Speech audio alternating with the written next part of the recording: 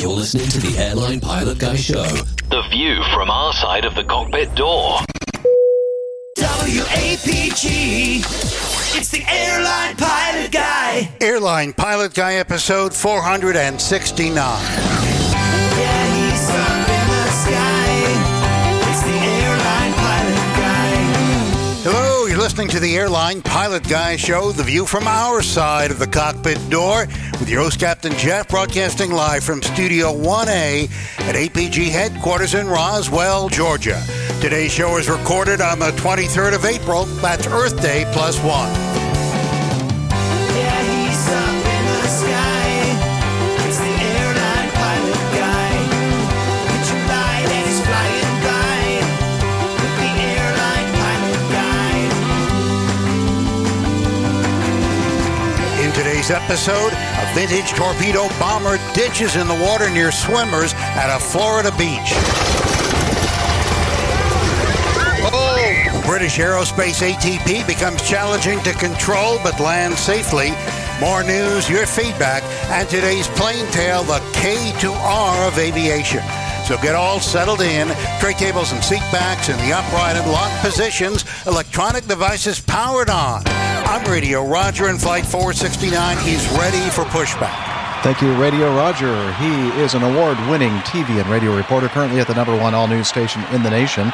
1010 wins in New York City. He's also not only in New York City, but he's apparently on a beach somewhere.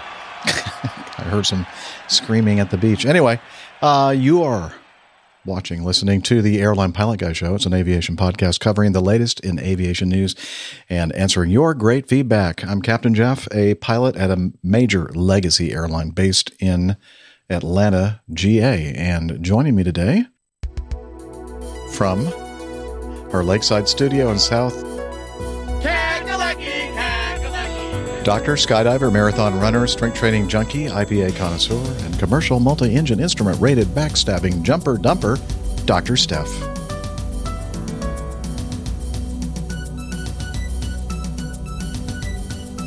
It helps if my mouse works too. I was going to give you a hard time for your mouse not working, and mine didn't work.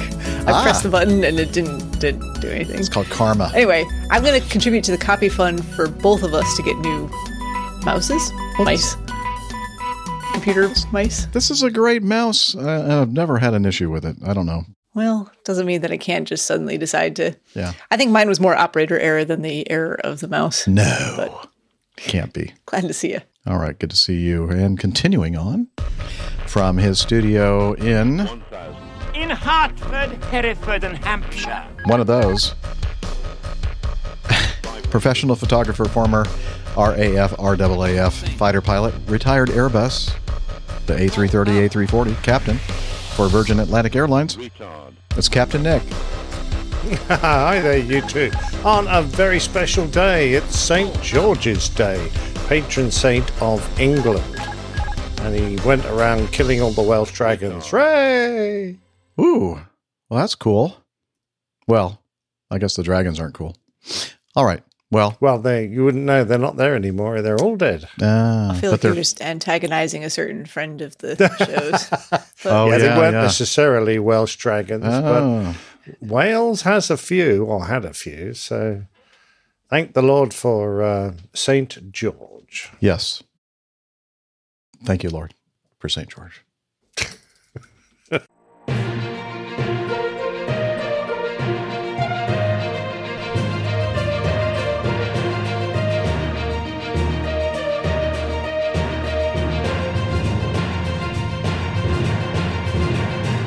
Stand by for news. Thank you, Paul Harvey.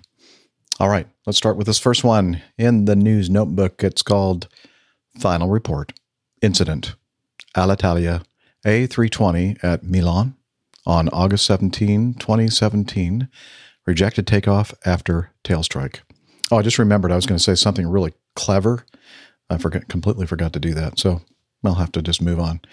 Now, Alitalia Airbus A320-200 registration, Echo India Delta Tango Bravo, performing flight 9041 from Milan, Malpensa to Rome, Fiumicino? Is that the way you say that? Come on, somebody help me. I think you've got to do a bit more Fiumicino. Fiumicino. Okay. Yeah. And Italy. don't forget to wave your hands around a bit. Fiumicino. Where's Jenny? That's it. when- Very good. Perfect. Yeah, Jenny, I'm Reminds sure me is of like very impressed. Luigi from Mario Bros. Mario! All right, with I'm a Mario. 103 passengers and 6 crew was accelerating for takeoff from Malpensa's runway 35 right at 17:16 local time when the crew rejected takeoff and vacated the runway via high-speed turnoff at about 1,000 meters or 3,300 feet-ish down the runway. A replacement Airbus A320-200 registration, you don't care, reached Rome with a delay of about 4 hours. We care about what happened here. On August 24th, Italy's ANSV reported EIDTB rejected takeoff from runway 35 right following a tail strike. The aircraft returned to the apron. Following collection of evidence, the Aviación Nacional, I have no idea what ANSV stands for. It just says ANSV. I'm just going to make something up. Investigative The investigative, I know who they are. organization. I was just going to try to do something in Italian, but it didn't work out. Rated the occurrence a serious incident and opened an investigation. The occurrence aircraft remained on the ground in Milan until August 23rd, then positioned to Rome. Okay, I don't care about that either. On April 15th, the ANSV released their final report in Italian only. And guess what? Simon's not very happy about that. He's very happy about the fact that they released it only in Italian. Yes. He puts in his normal rant about that. Sixpenny worth. Yeah. Yes. I mean, he's definitely got a point. But okay. The report concludes the probable causes of the serious incident were human organizational factors and an inappropriate distribution of passengers caused a serious imbalance of the aircraft at the start of the takeoff run. Here's a fun one. Contributing factors were the sporadicity of the multi-leg flights performed by the operator. In other words, the sporadic nature of the multi-leg flights, lack of procedures for load control and monitoring of load distribution due to insufficient information exchange between handlers and dispatch office, also due to the inadequacy of the module used to communicate the load for multi-leg flights.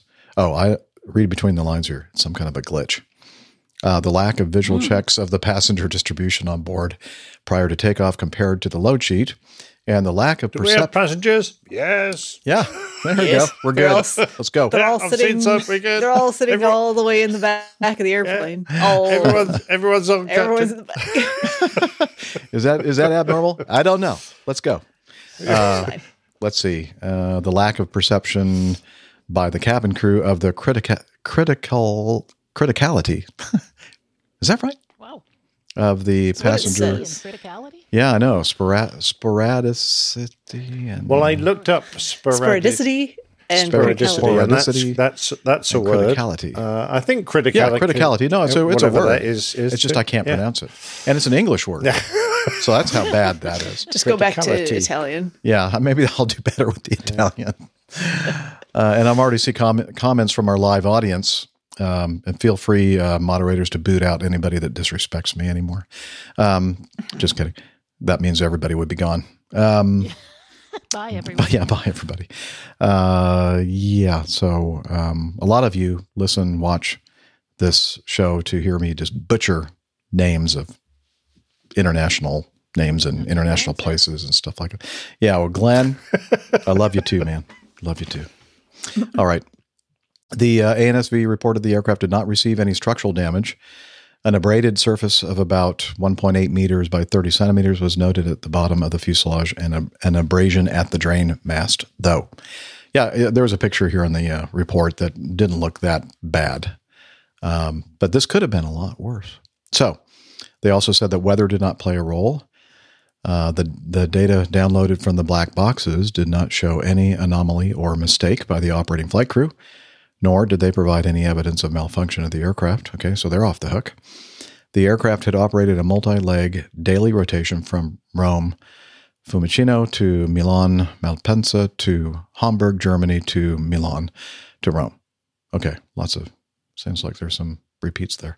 The ANSV analyzed 171 passengers had departed Hamburg, 68 of which were destined for Milan, and 103 for Rome. The handler in Hamburg assigned seat rows 1 through 12 to the passengers of Malpensa, and seat rows 13 and aft to the passengers to Rome.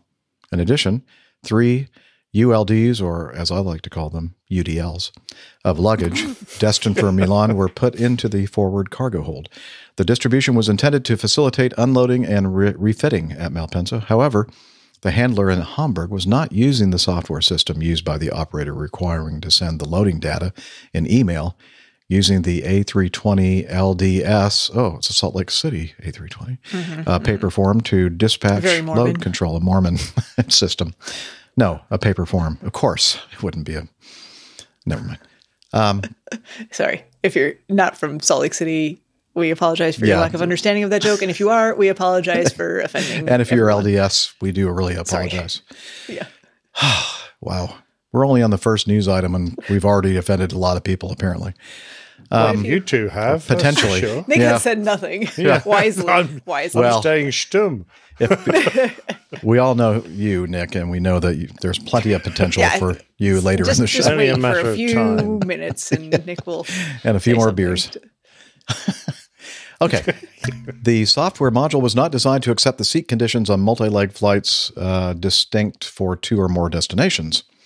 The load controller thus did not have the information to finalize the load sheet and assumed a reasonable but unverified seat distribution.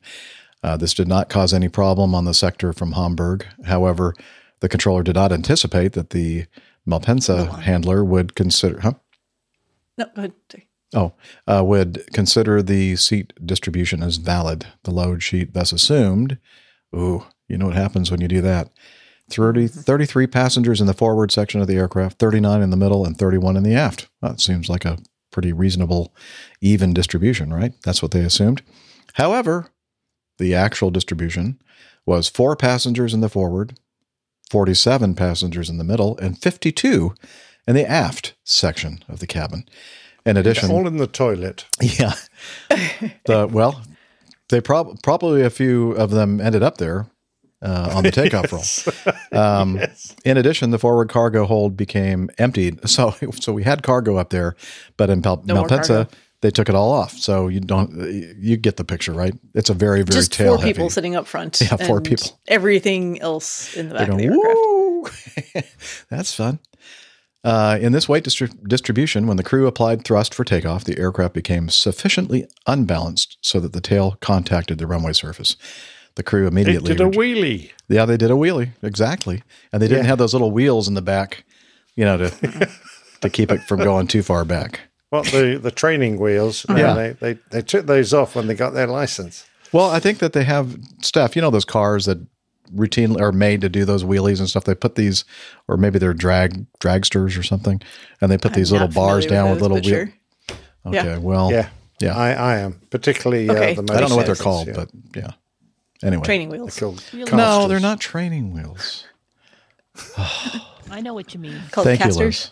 Bumper wheels. Okay, let's just move on.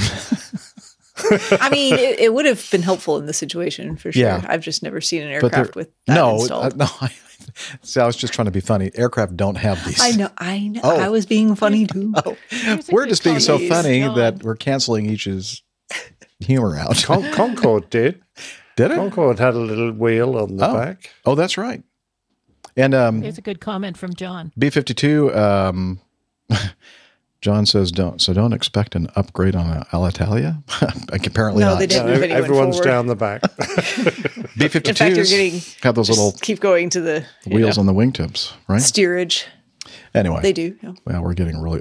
and Aleutian 62s have that tail now we're wheel going to get on a a stick. list of airplanes with wheels at the back. Piper Cub has a wheel on the back. It's supposed to, though. A Spitfire. Tail wheel. I'm just really sorry that I mentioned it. It was clearly a mistake by me to mention that. Okay. Yeah. Long way to go for a joke that just fell flat. It crashed and burned. And I'm used to that, actually. That's the kind of joke teller I am. I usually forget the punchline. Like dad jokes. It's like pilot jokes. Except dad jokes I can remember because they're really dumb. Okay, let's go back to the news, shall we? So the crew applied thrust for takeoff, and then, of course, the thing did a wheelie. And it said that the ANSV had concluded in a similar way about a similar occurrence in 2009. See accident BH Air A320 at Verona. I guess this only happens in Italy. Well, they don't like people to sit at the front of the aircraft there. I don't know. Apparently. Must be some sort of Italian Oh, wait a minute. preference. I was wrong. One happened in Stuttgart in 2005. There's Richard Miller supporting you there, Jeff. Is he? How? Oh, wheelie bars. Wheelie bars. Thank you, Richard. On a dragster. Wheelie? Yep, on a dragster. Is Wheelie. that really true? Not Willie. Wheelie. Wheelie. Nick talking about his Willie again. Yeah. Liz said, please refrain from talking about your Willie, Nick. Okay. You know, I don't really know exactly what else to say about this other than they screwed up. Somebody should have noticed, as Nick mentioned at the very beginning of this, that like the cabin crew or somebody didn't say, that's kind of weird. Like most everybody's sitting in the back of the airplane or the mid to the back of the airplane and didn't seem to be concerned about that. They probably should have. Seems like a strange distribution of passengers. I Yes. have a question. Yes. What the report doesn't mention is whether the CG was outside the flight envelope. Because had they actually managed to get the damn thing airborne, would it have been controllable? Yeah. I'm wondering. Yeah. Because that would be a considerably That would be much worse. more serious incident. Well, I'm surprised they didn't mention it. Yeah. I would like to have known at least how close it was to the RCG limit. Yeah. Or maybe. Well, pretty close. I mean, you apply a little bit of takeoff power and it falls back on the tail. That's probably pretty close to the FCG limit. I would say so. And I'll bet the actual final report that we don't have. Oh, I'm sorry. Mentions it. It's only in in Italian only. So I bet. I can post That's it why for we you don't if have you it. want. No. Liz, you don't need to post the Italian only report for us. It's not going to help. Except it might be entertaining for me to read it in Italian online. Maybe Steph can read it after a couple of beers. Yeah, Steph will have Steph read it after 2 or 3 beers. No. I was going to let Jeff read it after a few beers. Okay. Anything else that we should say about this crew? No, basically- it must have been quite alarming, though, because, I mean, they only got in total to about 1,000 meters, 3,000 feet. So it must have happened quite quickly. They only got to must have- 43 knots or something. Like, not very must fast. have wondered what the They pushed the hell power up is and it went- going on. Something is not Because, right. Set. They must have gone from like, I don't know what the height of their cockpit is, 30 feet in the air, 20 feet in the air, to about 3 times that when they sat it on its backside. They must have been quite big on a roller coaster. Bit of a surprise. Yeah. Now here's iHall Boxes making an offensive comment. So, Depends on the Italian definition of controllable from iHall Boxes. Okay. Oh, and then thank you, John. John's helping me out. I do appreciate that, John. Oh, there we go. The ANSV is the Agenzia Nacional per la Sicurezza del Volo. Nailed it. Pretty good, I think. I'll remember that next time I go to an Italian restaurant. They're going to go, why are they talking? I'll have the Agenzia ANSV, Nacional. please. Agencia? I don't know. Is it Agencia Nacional per la Del Sicurezza Volo, del doesn't that Volo. mean with It's- chicken? It's the National Agency for flight security. for Nah, flight I did it so safety. much better than Steph. Yeah, Just have to you say did. it. Yeah. You did. Yeah. Okay. Let's move on to this one. David Lieb says with linguine. With linguine. God, I can't even say linguine. Okay. 01B news incident Cessna 150L November 19289 14 April 2021. What's this all about? Wait, that November. This has to do with you, Jeff. I know, though November 19289 sounds a little familiar to me. Come on, work with me, Steph. Work with me. Well, what were you doing on April 14th? Jeff? Thanks for asking. I was flying my little airplane from Atlanta to Charleston and on guard because we monitor 121.5 VHF guard. And I heard someone say, Mayday, Mayday, Mayday. I'm thinking, Between the meowing? Whoa. huh? Between the meowing? Between the meowing, yeah. Don't get me started with the meowing and the guard and all those stupid things you hear on guard. Anyway, I heard Mayday, Mayday, and then that like cleaned up all the stupid stuff going on guard, and people were really keen to help out this person, and it was kind of breaking up a little bit. It was hard to hear exactly what he was saying, but I have to say, I don't know if this gentleman is listening to the show. I doubt it, but if he is, I want to say that he sounded very professional on the radio, and he was basically saying he was declaring a mayday because he lost power in the only engine that this airplane has, and was going to attempt landing in a field to the southwest of Monroe Executive Airport, somewhere near Charlotte, because I think he was. Yes, sorry, I had to take a phone call there real quick, but Monroe Executive is part of the Charlotte metropolitan area. It's one of the local airports here. And it was like late morning. You said it was like 10 a.m. or so? Something like that. Because I was actually flying that day as well, and I was like, I didn't hear about that at all because I didn't start flying until later in the afternoon, probably about 1 o'clock. Because I immediately thought of you, Steph, like, because I wasn't sure exactly when you might be flying that day, and I wasn't sure exactly where Monroe Executive was. And honestly, I couldn't remember exactly where the drop zone is. Monroe is southeast of Charlotte. Yeah, I looked that up and saw that it was kind of a way. They're on the same CTAF frequency as where the drop zone is, so we hear all of their traffic. Okay. So it's non-towered? Non-towered, yeah. Okay. Anyway, he, and then not long, and everybody was very concerned about this, trying to help out and relay messages for the Cessna forced landing.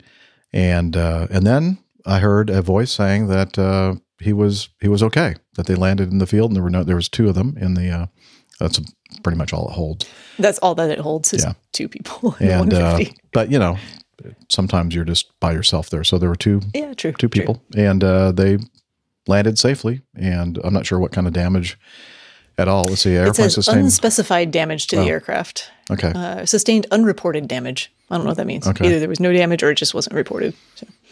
I don't know. It's a good time of year to land in fields because a lot of them are being, a lot of like the fall crops are being cut down right now and plowed over. So a lot of the fields in the area are quite flat without a lot of high crops or things to snare tires or get you tangled up in. That's a good thing for them. Yeah.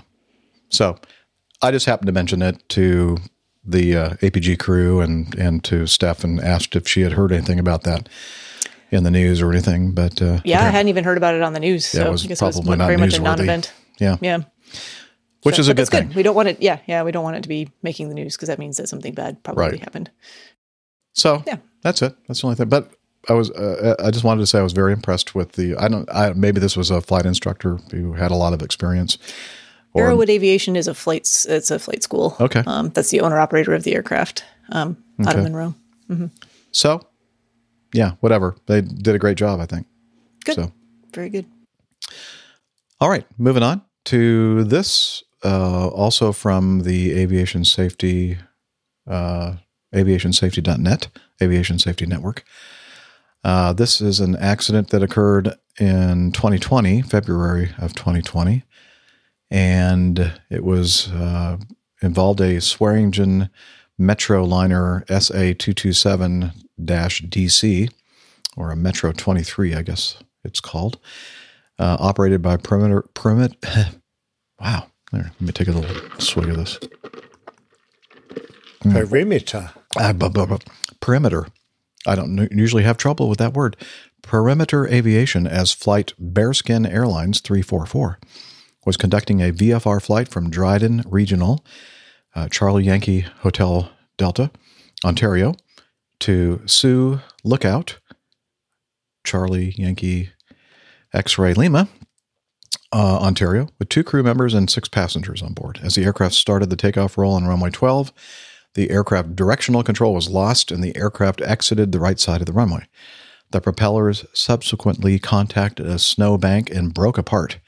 Parts of the broken propellers penetrated the fuselage, injuring 1 passenger. The aircraft was substantially damaged. Let's see. A similar accident occurred to a Skylink charter Metro 3 on 29 September 2002. The aircraft, November 343 Alpha Echo, veered off the runway on takeoff from Hawthorne Airport, California, which is really close to LAX, because one of the propellers was not out of the start lock. Okay, immediately after I was reading that, I'm thinking, I have no idea. I've never flown a turboprop airplane. I don't know what a start lock is. I figured that so it Steph keeps probably would know. Yeah. And I looked it up, so I kind of know too. But go ahead, tell us about that start lock. Carry on. No. Yeah, so the start lock, so certain, it depends on the engine type, but if you need to, if it's the type of engine where you need to start the propellers in a specific configuration, usually unfeathered. So a lot of single drive turboprops are like that because you don't want to spin everything up all together and create forward propulsion with propellers that are not flat, basically. So the way they do that is there's something called a start lock. So you get it into the start lock on shutdown by bringing the power all the way into reverse, and then you bring it the power lever back to there's a gate for ground idle. Basically, you start it there, and then once it's running, then you're going to bring it all the way into reverse again for just a moment, and that releases the start locks, and then you bring it back to the ground idle gate. Would you say then that the propeller start locks consist of two spring-loaded pins that engage the propeller piston and consequently lock the blades in a flat pitch position? Correct. Yep. Okay. So you want it in a flat pitch so that you're not going to be moving forward as the aircraft starts. And it's also probably easier on the propeller assembly too, right? And everything that's spinning. And the engine. Yeah. I-Haul Boxes has another definition of the start lock is the thing. Start lock is the thing that delays the show every week. Yes, he's correct on that. Yeah, well, in this context, it has something to do with propellers. So interesting though is flow. So levers not being pulled over the flight idle gate to release the. Okay, continue reading. I hadn't read through this yet. So while the crew was carrying out the before taxi checklist, the start locks task was initiated. However, it was interrupted and not completed. After the captain told the first officer to stand by, the crew's, he sounded just like that, I think. The crew's focus shifted to other tasks. It's likely that this slip of attention resulted in the power levers, or levers if you prefer, not being pulled over the flight idle gate to release the start locks. The before taxi checklist did not contain a task to ensure that the start locks were removed, and as a result, the crew began taxiing unaware that the propellers were still on the locks. Interesting. So the single engine aircraft that I fly that has start locks, you wouldn't go anywhere if you didn't take it off the start locks. Because you only have one engine. You only have one engine. You would notice right away. Yeah, it would be obvious. And yeah, it's very obvious if you don't take it off the start locks. Okay. I'm just curious at this point. Is it an unusual thing to do in the middle of a checklist? No, usually we do it as soon as the aircraft is started. You can take it off the start locks and still not go anywhere as long as you're holding brakes. Just bring it back to ground idle. I don't think they were doing it in the midst of a checklist. I think that they're just saying that the before taxi checklist doesn't contain an item to ensure that the start locks are still just kind of as a follow-up. It's on the checklist, On the start checklist, probably. It's on the after start checklist. Okay. Yeah. Before taxi checklist. Yeah. Oh, well, it just says that while the crew were carrying out the before taxi checklist, the start lock task was initiated. It should be in the before taxi checklist. You're right. It does say that. Sorry. Mm-hmm. So and they obviously got one out, but the other one got forgotten. Yeah, something distracted them and interrupted the flow. Doing the bloody checklist, I suspect. What a stupid time to do an action like that. Huh? Or forgive me for being critical. What I'm confused as why that would be a silly time to do the start locks because task. You're doing a checklist. Why would you do what appears to be a fairly critical task, like making sure the propellers are in the right mode? But it has to be on the checklist somewhere. Flying. Was carrying out the before taxi checklist. Yeah. Are we talking about a challenge and response checklist here, or are we talking about after start actions? Is there a terminology problem? Because if you say, let's have the before taxi checklist, that for me is a challenge and response checklist. Am I missing something? Depends on the SOPs I suppose. So if if this is an airline, so I suppose it would be challenge and response in that Well, not case. necessarily. We have both challenge and response type checklist items for various parts of the operation. And then we have some that are checklists as well, but they're silent. There's no challenge response. Or there might be one or two items on there that are challenge and response, but not all of it. Okay, I was just trying to work out, since it wasn't part of the before taxi checklist, It is part of he the. was- It is this action is part of the before taxi checklist to take to. It says the before taxi checklist did not contain a task to ensure that the start locks were removed. I'm just trying to think Okay. this I don't know. logically I as think- to why I see they what you're forgot this. So in ours, it's in the before taxi checklist because you're not going to be able to move anywhere if you don't take the props out of the start lock. Yeah. Yeah. Well, So I think it was there. I think later on where it says did not contain a task, I think there's no second task to say go back and double check that you did it. to ensure that they're out So of there's just the one locks. task that says remove start locks. Yeah, it's not very clear. Or take the propeller off. little start lock. ambiguous, I think. Yeah, I'm not sure exactly what their checklists look like. They didn't put a I don't have a reference copy of the to it. checklist, so I don't Yeah. know. Ours does not have a second thing to go back and say, hey, did you remember to do this? It's just there in the checklist. But it really doesn't matter because they found out. Well, they did, unfortunately. That's why we're talking And they nearly killed When the they had- passenger doing it. I know. Yeah, jeez. Really? So let me continue. Item 4, after the engine was started or while the occurrence aircraft commenced taxiing for departure, it's likely that slight or rapid transient movements of the engine power levers which were needed to taxi the aircraft resulted in the release of the left propeller start locks while the right propeller start locks remained engaged. As the power was advanced through 20%, the positive torque call required by their standard operating procedure was not made, and the engine torque differential was not noticed by the crew. As a result, power lever advancement continued, although the right engine torque/thrust remained near zero. Yeah, because the start locks are still in there. And the pitch of the You're not prop- going to produce any torque with the blades flat. Yeah. And the engaged start locks on the right propeller prevented forward thrust, which resulted in a significant thrust differential. This differential thrust during the takeoff roll resulted in a loss of directional control of the aircraft and ultimately a lateral runway excursion.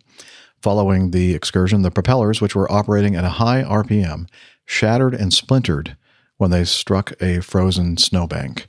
High energy release of the nickel cobalt erosion strips and splintered wood core debris, or debris if you prefer, from the propeller blades penetrated the reinforcement panel, fuselage skin, and cabin wall, and resulted in serious injuries to a passenger sitting next to the penetrated cabin wall. Not good.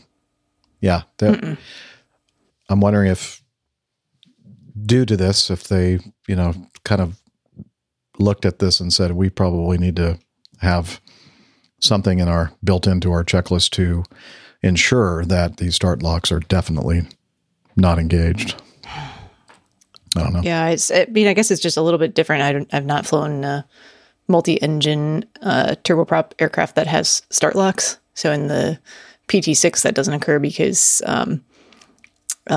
it's not a direct drive. You've got two parts of the engine spinning different directions, so it doesn't matter. You're not producing torque when you start the engine. So start locks are really so these not. are the same engines that we have, the Garrett TPE 331. Probably different, probably larger size ones than what we have, but yeah. Well, it was all Greek to me because, I didn't even know what they were talking about when they were talking about start locks, but something should have happened. Something distracted them and they didn't notice that this event didn't occur on one side and just kind of accidentally occurred, I guess, on the other side. And then we had a differential power for the takeoff roll, and then we had a excursion and injured passenger. I think we need to get all the pilots out. This is iHaul boxes, and I'm hoping that he's being very, very sarcastic and I agree. facetious and I think tongue-in-cheek. getting everyone out of the aircraft will include him. Yeah, I didn't read it. I think we need to get all the pilots out of the aircraft, automate everything, and live happily ever after. Yes, what a wonderful world it would be. Unicorns and rainbows. Unicorns, As unicorns. Louis and Armstrong said. Yes, exactly. What I was going for there. All right. Let's. Anything else that we should take from this, Miss Stephanie? No, I mean, yeah, that's just interesting. Something I hadn't honestly thought too much about or considered, but that makes sense. If you've got two engines, they both have to be off the start locks. Otherwise, you're going to get thrust out of one and not the other, and that's not going to be good when you go to take off. In my mind, I was kind of equating, like on jet engines that are some airplanes, the older ones have like a lever, a mechanical lever to push up, and then once the engine has started, then you kind of push it forward and it goes into a detent to prevent that lever from going back down. And if it goes back down, then it shuts off the fuel to the engine. So it's the 727 is an example of an airplane that I flew that had these levers that moved up and down and kind of went into a detent position. And I've seen on at least one occasion rolling down the runway and watching one of these little things start creeping downward, and then just quickly putting my hand up there and making sure it was back in the detent. Don't let it slide. It'll definitely back. shut the engine down if it happens. Yeah. I mean, I think Dale brings up the takeaway point here that if you're interrupted during a checklist, restart the checklist. Yeah, that's true. And it's hard to do sometimes, especially if it's a long checklist. Oh, shoot. We have to really start over. Well, I just sent you guys a copy of just a snippet of the Caravan checklist for this particular engine. So Nick can take a look at it and see what I was talking about there. Like where it is on our checklist. It's just on the before taxi.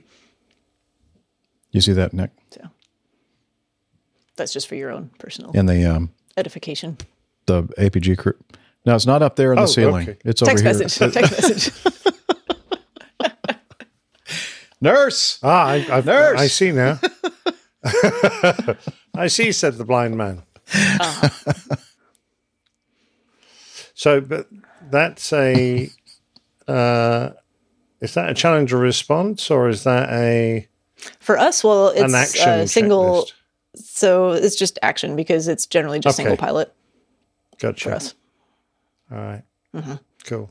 Anyway, there's so much Dayglow highlighter being used on that. You might as well just fill the whole page in. There's a reason for that. that reminds me of when I used to study for stuff, and I'd use a highlighter, and I ended up doing like everything. What am I doing? I did not create this particular checklist, and I would have done it a little bit differently, to be fair. But in terms of what's highlighted, use different colors. Yeah, pink. I like the the blue and the pink. Okay. Let's move on. I think we're just digging ourselves a huge hole. Not as big as the one that prop made. Yeah, true. Okay. Historic aircraft ditches off Cocoa Beach. I'm sure many of you that listen to our show have already seen all this in social media and YouTube and all that kind of jazz. Let's see. This was sent in by several, I think, but this one is from Brian Mozizik. It's sad to see this plane go down, but the pilot was safe, and the best part of the whole video is about 22 seconds in, a surfer catches a wave, really unconcerned with the plane that just went over his head. Dude, surfing, man. He was really chill, really relaxed. Yeah, I don't care. There's a big airplane about to hit me. Let's see. U.S. Naval Institute on Twitter. It's painful to see a vintage TBM Avenger go down, but the pilot did well to safely ditch the plane after experiencing a mechanical issue while performing at the Cocoa Beach Air Show yesterday. We'll get to that, Liz. The Avenger had only been flying for a year after undergoing an 18-year restoration. Wow. I think there were a lot of people that were crying when they watched this video. I almost want to cry. 18 years. Oh my gosh. 18 years. That's a long time to put into an aircraft. And then. Yeah. All right. Time to start over. Another 18 years. We're going to have it ready in the museum. Anyway. So I am going to play, or I'm going to attempt to play a video of this TBM Avenger ditching in the Atlantic, just really close to the shoreline, which may or may not be a factor in this. So let me find it here, and forced water landing open. Okay. Here we go.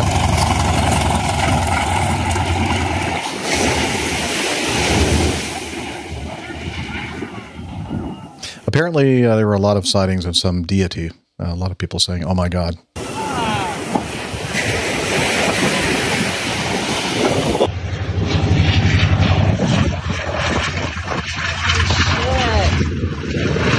Oh God. Oh my God. I wonder what she says when she's really excited. Maybe she's referring to the pilot.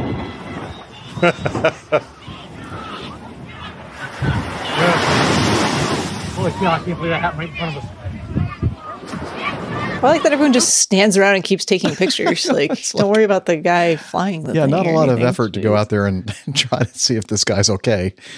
A couple of little stills here, still in this video, which is confusing. Stills in a video. Well, that was it. That was the last frame. By the way, when I was reading all about this, let me just read a little bit of this article here from, where is this from? The Aviationist. Valiant Air Command pilot makes perfect emergency water landing with TBM Avenger in front of beach. Spectators captured dramatic video of the Valiant Air Command's new Grumman TBM Avenger. Oh, wait a minute. Ooh, I see a mistake.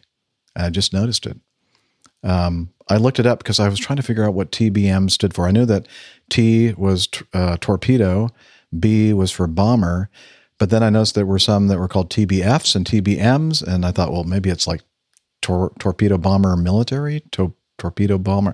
So I did my research, found out that M stands for General Motors, was the company that happened to make this particular Avenger. If it were a TBF, it would have been Grumman. So whoever wrote this article, you might want to go back and do some more research. Yeah. But honestly, that's the first that I realized that he referred to this as a Grumman. But anyway, that's neither here nor there, I guess. They made an emergency water landing on Saturday, April 17, which was just last Saturday, at the Cocoa Beach Air Show in Florida. There were no injuries reported in the impressive display of airmanship by the TBM Avenger pilot. And then it talks a little bit about what the TBM TBF Avenger is. And anyway, so watching this crew, it looks like it came in and then kind of ballooned up a little bit and then continued back down. I'm wondering if he was thinking that this area of the water was clear and then all of a sudden realized as he got closer that they're like swimmers in his path. Yeah, that dude just caught a wave. I'll just go over it. Yeah, yeah. But no, what do you the thing that I thought about here, Steph, is that, okay, I'm trying to get into the head of this guy that's flying this thing and ditching it. Why he was so close to the shoreline, and maybe he's thinking, well, gosh darn it, we spent 18 years restoring this thing, and we want to have the best chance possible of recovering this thing with little to no damage. And so if I can get it as close as possible, maybe it won't go completely underwater. It's nice and shallow. So that's a possibility. My other thought is maybe he's not a swimmer. Well, maybe he did not have, because he was at an air show, maybe he didn't have any type of flotation device also. So the closer to shore, the better his chance of. Yeah. I don't know. Okay. That was just my first thought. But I was thinking, there are a lot of people that he's very close to people, though. Yeah. Yeah. I don't know if the ballooning was just, kind of flaring with a little bit, carrying a little bit extra airspeed still. Too much, yeah. Yeah. I guess we'd have to talk to him to find out for sure what he was thinking when that happened. But I don't know. Just a thought that I had, that maybe it would have been better. Maybe not, but maybe it would have been better to go out a little bit further where, you didn't have any chance at all of hitting somebody. But I don't know. I mean, another 100 yards, offshore probably would have been. But yeah, I mean, you're trying to put it down in an area too where, like you said, a lot of work went into restoring that aircraft. So you want to do as little damage as possible to it. So you want to be in an area where it looks relatively calm, and along the That's axis true. of the waves. Yeah. You don't want to catch a wave and sitting on top of the world. You don't want to go perpendicular to them. That's not a good thing. Yeah. Parallel to the waves. Joe St. Clair, this is a possibility. Maybe he's just a pilot that spent his last $1,000 on a a good headset. Yeah, there is a Well, picture. he took the headset with him. He was holding it, trying to keep it from very getting wet. Yeah. Yeah, I don't know. I thought it was intriguing that this was an aircraft painted up in one of the aircraft that disappeared in the so-called Bermuda Triangle. I think that there was a PT on this. Was it not? Yes. Well, I did a PT about all the rubbish people talk about things like the Bermuda But how do you Triangle. feel about it, really, though, honestly? Yeah. Just garbage. Well, me and conspiracy theorists wouldn't get on very well. Yeah. So there you go. Well, once they get to know you, you guys would get along swimmingly, I'm sure. Yeah, I'm sure not. As reasonable adults, Reasonable. Just have agree differences not of opinion. to disagree. No, you can't. Okay. Well, yeah. So sad that it turns out, and there's a lot of videos out there online, and we'll have some links to some of those in the show notes where you can see the recovery attempt of the airplane. Apparently, according to, I think it was Juan Brown on the Bronco Ligrio channel, that the original plan was to try to put it on floats and move it over to the intercoastal waterway, and then get a crane to lift it up and onto dry land. But the local, what do you call that? The local government said, no, you need to get it out of the water right now and right from where it is. Good luck. And so they brought How considerate of the local government. Yeah. I guess they were concerned that something would happen and get out of control and do a Suez Canal thing. Yeah. Block up the intercoastal. What, did they helicopter it out or something? No, they just got a big crane and lifted it. Okay. Yeah, I think. Anyway, so that's all we have to say about that, I think. Right? Okay. It Quite was dramatic, though. made for some good video. And we thank him for that. I guess he just had engine trouble, lost power. And there's really not much he could do other than getting it, ditching it, I guess. Okay. Next one here, report West Atlantic ATP at Jersey on August 18th, 2020, difficulties with roll control. And again, this is from Simon's Aviation Herald website. A West Atlantic British Aerospace ATP registration Sierra Echo Mike Alpha Oscar performing flight PT424 from Jersey to Guernsey in the UK. What's Jersey CI? What's CI stand for? Channel No idea. Islands. Channel Island. Channel Oh, Islands. Channel Islands, Okay. probably. With two crew, was en route at 2,000 feet MSL with the autopilot engaged at 200 knots indicated airspeed. When air traffic control instructed a right turn onto a heading of 340. When a jolt occurred following a left roll, which was corrected by the autopilot. After a second jolt, the autopilot disconnected. The first officer, pilot flying, took manual control of the flight but found it difficult because the aircraft was pushing left. I guess trying to roll to the left. I'm assuming that means. According to the CVR, she commented, quote, "I'm just giving everything I have just to hold it steady." However, she did not appear strained. The captain requested delay vectors to sort a minor issue. The captain took temporary control, but experienced the same issue, needing a lot of right input through the aircraft, though the aircraft remained fully controllable. Okay, so there's a lot of input in the yoke to keep the thing level, I guess, and control it. The first officer took control again. The captain verified that all other indications were normal and the roll trim was neutral, then requested only left turns on the ILS runway 27 at Guernsey, reporting a slight control problem, nothing major. That's very smart, by the way. I'm not even sure I'd think of that. Just give me left turns. Oh, if the aircraft only wants to turn left. Then. Yeah, I mean, it makes sense. I'm just saying I probably wouldn't think of that. Yeah, use it to your advantage. The captain operated the aileron trim. The first officer commented she thought that it was feeling better. The captain performed an approach brief and mentioned the ramifications of abnormal control surface forces. Let me try this again. The captain performed an approach brief and mentioned the ramifications of abnormal control forces during a go-around. Again, very good thinking. The aircraft descended out of cloud at 1,500 feet MSL, became fully established on the localizer when the flight directors failed, and the first officer continued flying the ILS using raw data, and the aircraft landed safely on runway 27 after a total flight time of 14 minutes. Not a long flight. After engine shutdown, the first officer commented that the flight controls felt normal. And so the United Kingdom's AAIB, Air Accidents Investigation Branch, released their bulletin concluding, and that was just recently on the 19th of April this year. As the aircraft leveled off at 2,000 feet and 200 knots, there were 2 uncommanded left rolls, and the autopilot automatically disengaged, as it's supposed to. The crew found it harder to turn the control wheels to the right, but they maintained control of the aircraft. Although the flight director failed during the approach, they made an uneventful landing in Guernsey. Okay, that's kind of recapping what I just said. Extensive testing on the aircraft did not identify the cause, but the operator replaced several components as a precautionary measure. Subsequent component testing found no anomalies that could be definitively associated with the incident, although it did identify issues relating to equipment maintenance and testing. Let's see. Let's continue down here. There was no evidence of anything untoward when the aircraft was checked externally with electrical power switched off. The control wheels were free to operate through their entire range of movement without any restrictions. The ailerons, balance tabs, and aileron trim were all observed to operate normally. The rear avionics compartment where the number 2 autopilot is located was checked and found to be dry. All the equipment in the compartment was found to be secure. The aileron control system mechanical runs were visually checked and operated throughout the range of movement.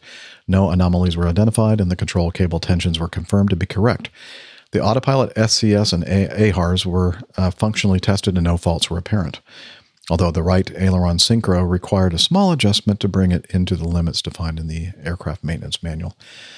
Basically, bottom line here, and it goes through and talks much more detail about all the different bits and parts that they replaced to try to troubleshoot this whole problem. And I guess there was some history on this number 2 autopilot, and they removed it. And in the meantime, the aircraft had been returned to service and flown without further incident. So, let's see. The AAIB described that the laboratory examination of the component found no anomalies except for autopilot computer number 2. The unit had been repaired in 2001 after a problem with overshooting selected headings. So it sounds like it has some issues with roll. It then had been stored for 3 years, then fitted to another aircraft, and in September 2010 fitted to the incident aircraft, I believe. The AAIB wrote it was fitted to Sierra Echo Mike Alpha Oscar in September 2010, and the operator's maintenance history showed that it had been transposed with the number 1 computer several times whilst troubleshooting various autopilot anomalies. I don't know. I'm not sure exactly what they're saying there. It had been transposed. Were they meaning they switched it out with the number 1? They just swapped them? Yeah. On neither side? Yeah, okay. I think so. Gotcha. The AAIB annotated that the overhaul agency tested the autopilot computer at normal ambient room temperatures to certify the unit airworthy if the tests were passed. And I guess they passed all the tests, did not find any malfunctions. The AAIB subsequently wrote, with respect to the laboratory examination, that the printed circuit boards, the PCBs, were removed and visual examination found localized corrosion, white translucent staining, and an accumulation of detritus on 3 of them. The affected PCBs were associated with the SCS logic and autopilot servo operation. The manufacturer responsible for the autopilot design reviewed photographs of the printed circuit boards and stated that, in their opinion, the corrosion was probably caused by trapped flux, possibly left after a previous repair. They noted an area adjacent to one corrosion site where there was a visible difference in the conformal coating. The repair records from 2001 were no longer available, so the detail of the work carried out is unknown.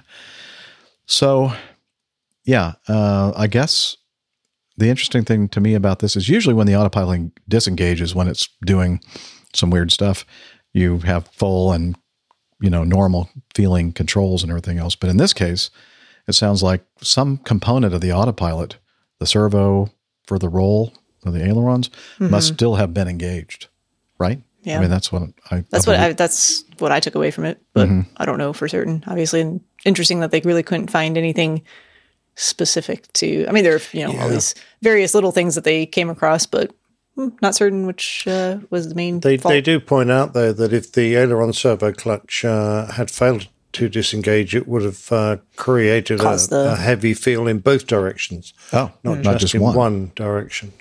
So they weren't sure. It seems to me like they didn't really come up with a cause for this. So it's a case of keep flying it and hope for the best. Good luck.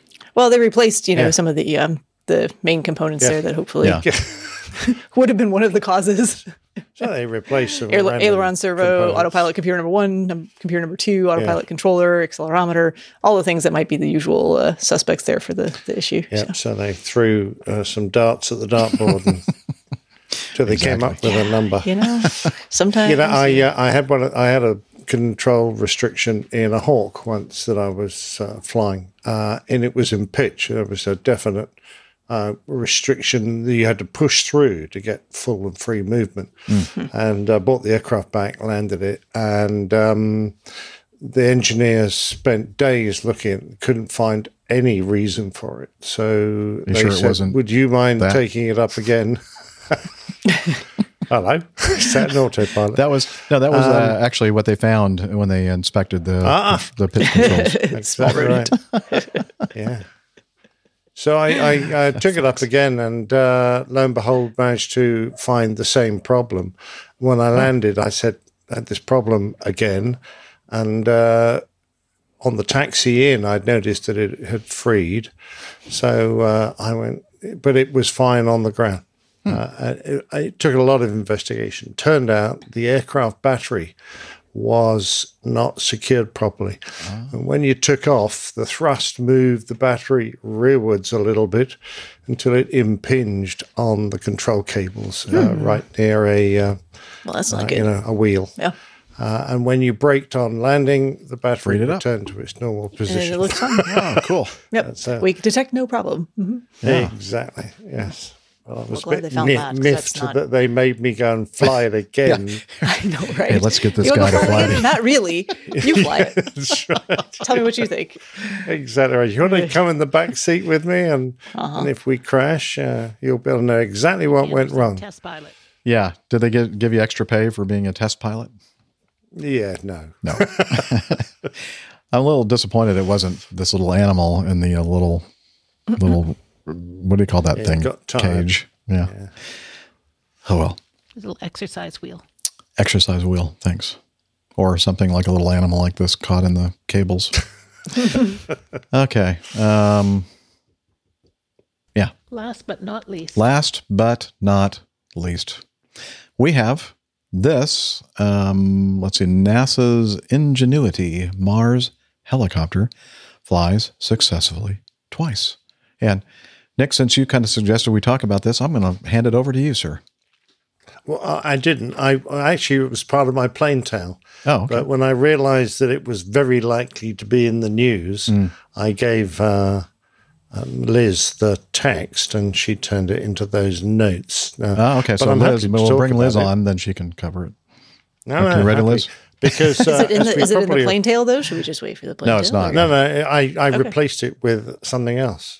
And gave Liz the text so that she could use it. Well, tell us what, people that have never heard of the Ingenuity Mars helicopter. I can't believe there's anyone in the world that has an interest in aviation, doesn't know that there's a helicopter sitting on the planet Mars, a drone, called Ingenuity, and became the first aircraft in history to make a powered controlled flight on another planet.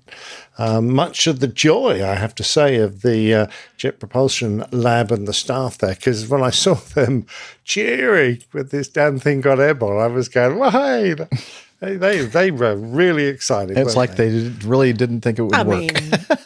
Well, you put a lot of work and engineering into something, and until it actually flies, absolutely. And this is not like building a drone here on Earth, because, of course, the atmosphere is so different in Mars. The gravity is different. They had to do a lot of theoretical work to devise a system that was going to stand a chance of flying. And I think the fact that they got it all right and it worked was absolutely brilliant. So it's solar powered, and it first became airborne at 3:34 in the morning, EDT, Eastern Daylight Time. Yep. There you go. Or 12:33 local mean solar time. That's the time on Mars. I think the only people that care about that is the I don't think that's on my Apple Watch. The day on Mars is referred to as a sol. Yeah. Someone in the chat room will. I know this that, rover thing's got a few arms, but I didn't see a wristwatch on it. But there you go. It took off. It climbed to 10 feet and then did a nice hover for 30 seconds and then descended back down again. So it worked. But I got a few facts about the whole thing, which I thought was quite interesting, because the drone, I don't know if you've bought a drone, Jeff. I bought a cheap one from US Robotics, a Solo, that the company went broke, but they still had these really quite natty drones, and I bought mine for about $360 in B&H Photo, and it flies brilliantly. But, a DJI Phantom will set you back about $1,500. This one will set you back $80 million US. Wow. With another $5 million in operating costs. And to be fair, it does a few things, not much more than your average drone, mind you. However, it can fly in an atmosphere that's only 1% as dense as that on the Earth. So it would be equivalent of chucking your drone out at 100,000 feet and flying it around, which would be pretty impressive. So it's a good thing that the gravity on Mars is just a little over a third here on Earth. So it doesn't need actually to generate as much lift as it would here.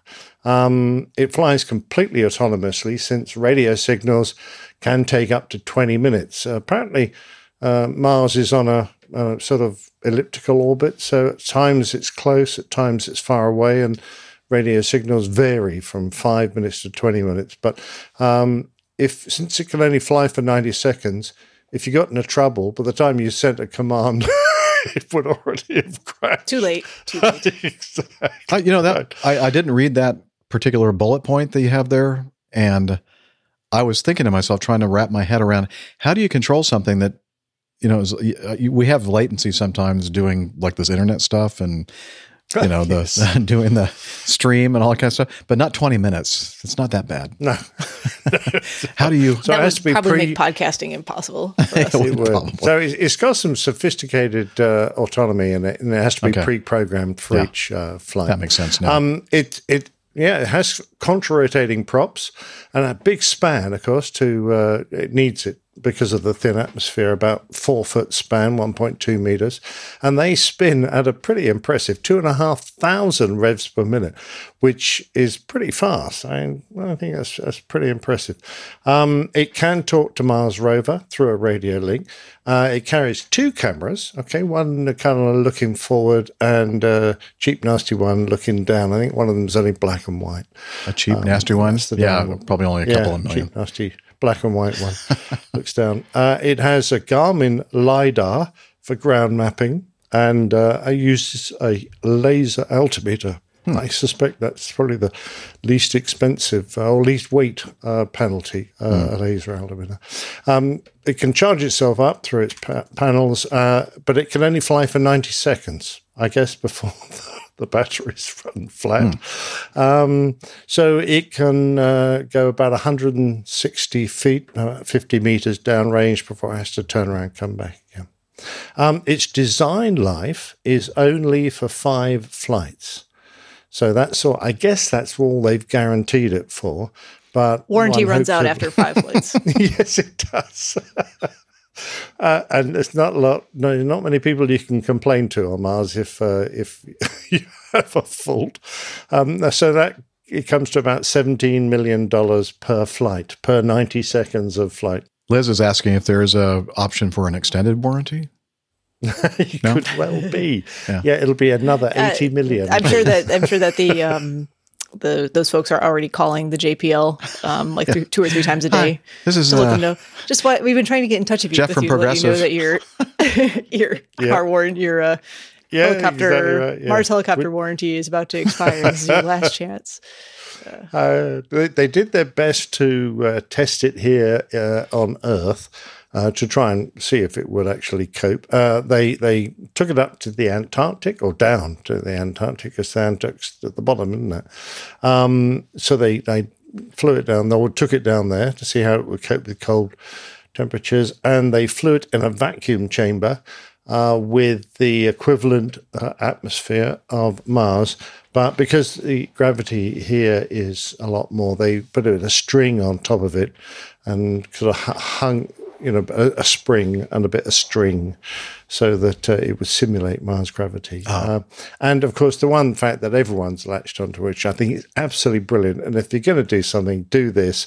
They cut a tiny square of fabric, about the size of a postage stamp, from the original Wright Flyer and put it on this drone. So it's carried a bit of the first powered aircraft ever to get airborne and taken it all the way to Mars, which I think is fantastic. So one other very interesting fact, which I actually kind of liked from this week, I forget where I saw it, somewhere on a news article on Twitter, I think, but the world's current oldest living person was born in January of 1903, which means that they were alive, although very, very young, when the original Wright Flyer made its first flight, and alive for this flight as well. Wow. Pretty fantastic. That's incredible. Like 118. Yeah. What's that?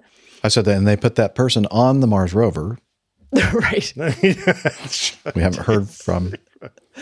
So I just put things in perspective, how far, They also have some video footage of a Martian walking up and seeing this little piece of fabric and go, and throws it away. Yes, that's right. And there's another Martian in a rocking chair with a shotgun that, is being trying get to off my front porch. Yep, that's the one. Get off my lawn. Get off my yard. He's on the front porch. Get off my dirt. Whatever. Yeah. My plot of dirt. Oh, dear. But I think it's absolutely brilliant they've managed to achieve this. I love the way that it actually dropped out of the bottom of the possible show title. Get off my dirt. Specifically designed just to be able to drop out, sit on the ground, and then the rover drove off and left it there. Right? Very clever. Rover and Rover, go on, Red Rover. How does that game go? Red Rover. Red Rover. Send Nicholas Stephanie Rover. right over. Mm-hmm. Something like that. Yeah, whatever. Yeah, whatever. Sorry. Well, I like that one. That's a great story. That's good stuff. Good stuff. Wow. That's pretty cool. You wouldn't think about how difficult it is and all the things they had to think about, the atmosphere and the gravity and everything else to make that thing actually work. So now I can see why they were so excited. That, hey, the stability, did our calculations correctly. Yeah. It only weighs just over a kilo. It's really very impressive. Wow. All right. Very good. Well, there you go. That is what we have for you this week in aviation news. And now it's time to get to know us. It's the time of the show where we kind of talk about what we have all been doing since the last episode. And I believe the last episode was about exactly a week ago, last Friday, I believe. Right? Yeah. It was. I have no idea. Indeed. Yes. I've lost track of all day and time. I don't know. What is it? We now use PT UK as our warm-up show. That's right. We're the main feature. There you go.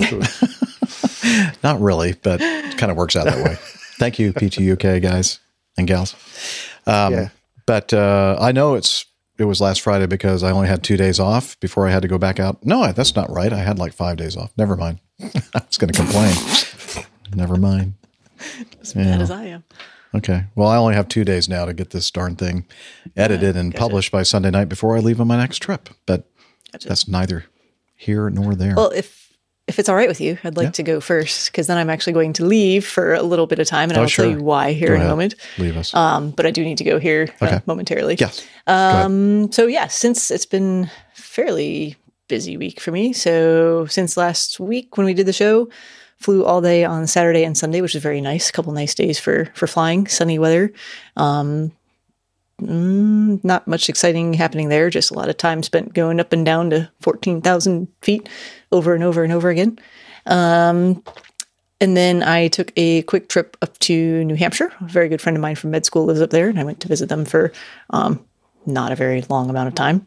But interesting trip in that for the second time now, there was a medical emergency on the aircraft while still parked at the gate before we pushed back to leave to come back to Charlotte. I'd attended to one previously similar, happened at the gate. This one went very well. Just a young lady who, for uncertain reason, fainted, had a little faint episode at the rear of the aircraft. So they had her in the back galley by the time I got there, and already starting to come back around, but a little bit confused, unsure of where she was. And EMS was there very quickly. So mostly I just, assess the situation, make sure that vital signs were stable and that she was starting to improve with her ability to think, and made sure that, because she was laying down when I got there, I didn't know if she had hit her head or anything like that. So just making sure that she wasn't tender or sore anywhere, could move everything normally, could follow commands, that type of thing. And everything turned out very well. So, my thanks to, the emergency medical system was there very quickly. So that was very good. And, all's well that ends well there. No one else responded, just me. I was the only person who got up to attend to that particular medical situation. And basically the entire aircraft was boarded. I think there were 5 people who hadn't gotten on the plane yet. So very full of people. I'll bet there were some other medical professionals on board that just didn't want to get involved. I take it back. Actually, a nurse did get up as well, but because it was a small space, and it was looked like it was going to be a positive outcome no matter what, she just sat down and so it was good. So that was interesting. And then I've just been, I'm off work this week, which is very nice. I'm just curious, Steph, did they upgrade you or were you already upgraded? No, I should thank American Airlines though, because they did deposit some bonus miles into my account for me. Oh, okay. For attending to which was very nice and unexpected, and certainly not the reason why you get up and assist in a potential emergency. You just want to make sure everyone's safe and healthy and a good outcome. Yeah. But that was very nice and very unexpected. So my thanks to them. I was already sitting in 1A just to make Nev proud, which did mean it took me, about 20 seconds to get to the back of the air because there were people standing in the aisle still, and but yeah, no, it was a good situation, and hopefully she's doing well. Like I said, by the time EMS showed up, responsive, answering questions mostly appropriately, and had friends with her who were able to provide some. Well, she was, a little confused, as you might well be if you pass out or faint. And I worry if I've ever in that situation as being the victim, and you ask me questions and I answer in my normal way, and people will say, "Well, that's entirely inappropriate. You're not answering Take them off the airplane appropriately." Yeah, exactly. So, but no, hopefully they were either able to identify a cause or check things out and make sure that everything was as it should be. And eventually, she was able to get on her way to her final destination. She did not take that flight, obviously.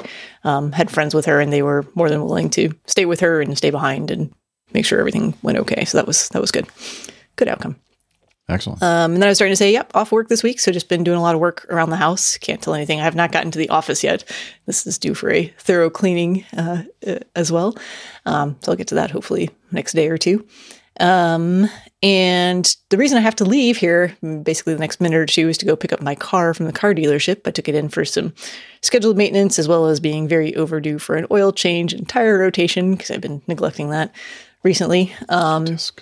And yeah, I took it in early this morning, 8:00. Should have been done, by noon at the latest for all the stuff that they wanted to do for the scheduled maintenance at 60,000 miles. And they did. They called me around 11:30, said, well, the good news is all of the mechanical work is done. The bad news is when we were parking your car, it made contact with a light pole in the parking lot, and there is a slight scuff on the bumper. So we're going to replace your bumper. Can you leave your car here all day?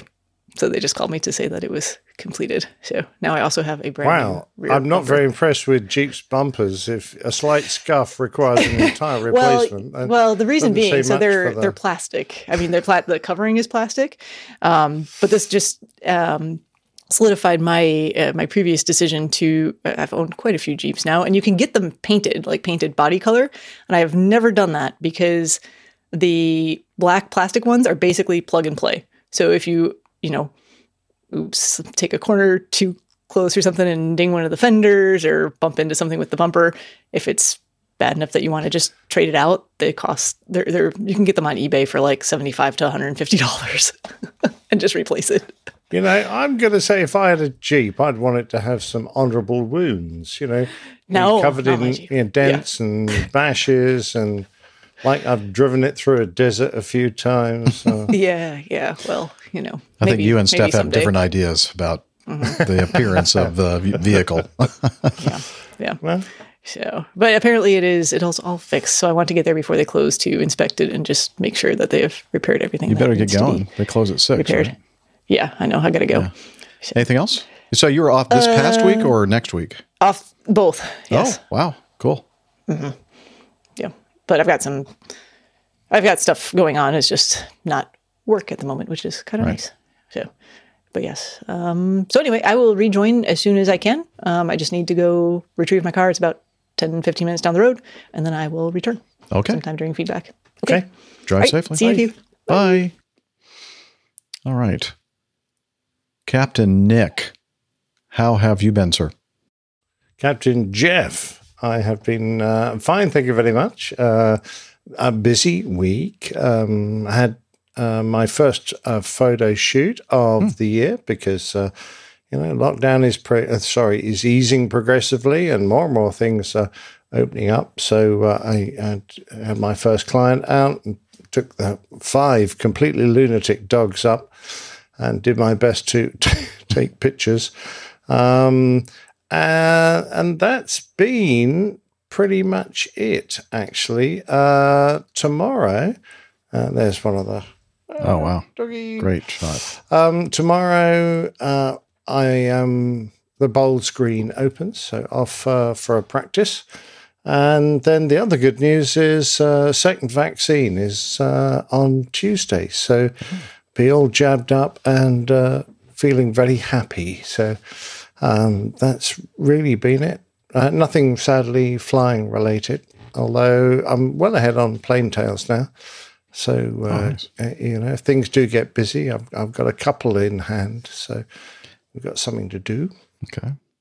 So much like we receive feedback and other items in our email, and we also have, and I've, was it the last episode I showed you the Dave Ogden did the Boeing 717 3D printed model.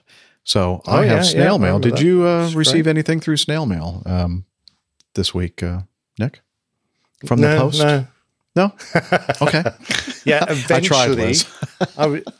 I was going to mention it when we came onto the plaintail bit, because I'm talking partly today in the plaintail about Rolls-Royce. And today I got a lovely, it was yesterday, T-shirt.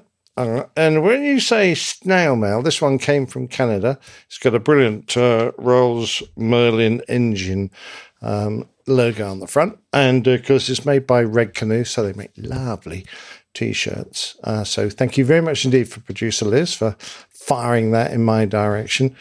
She knows I love things like this, and she thought they were 2 of my favorite subjects. She got that right. It was sent on about the 6th of February. Yeah, February 7th, she sent it. So, You just got it yesterday. So it's taken a while to get here. Yeah.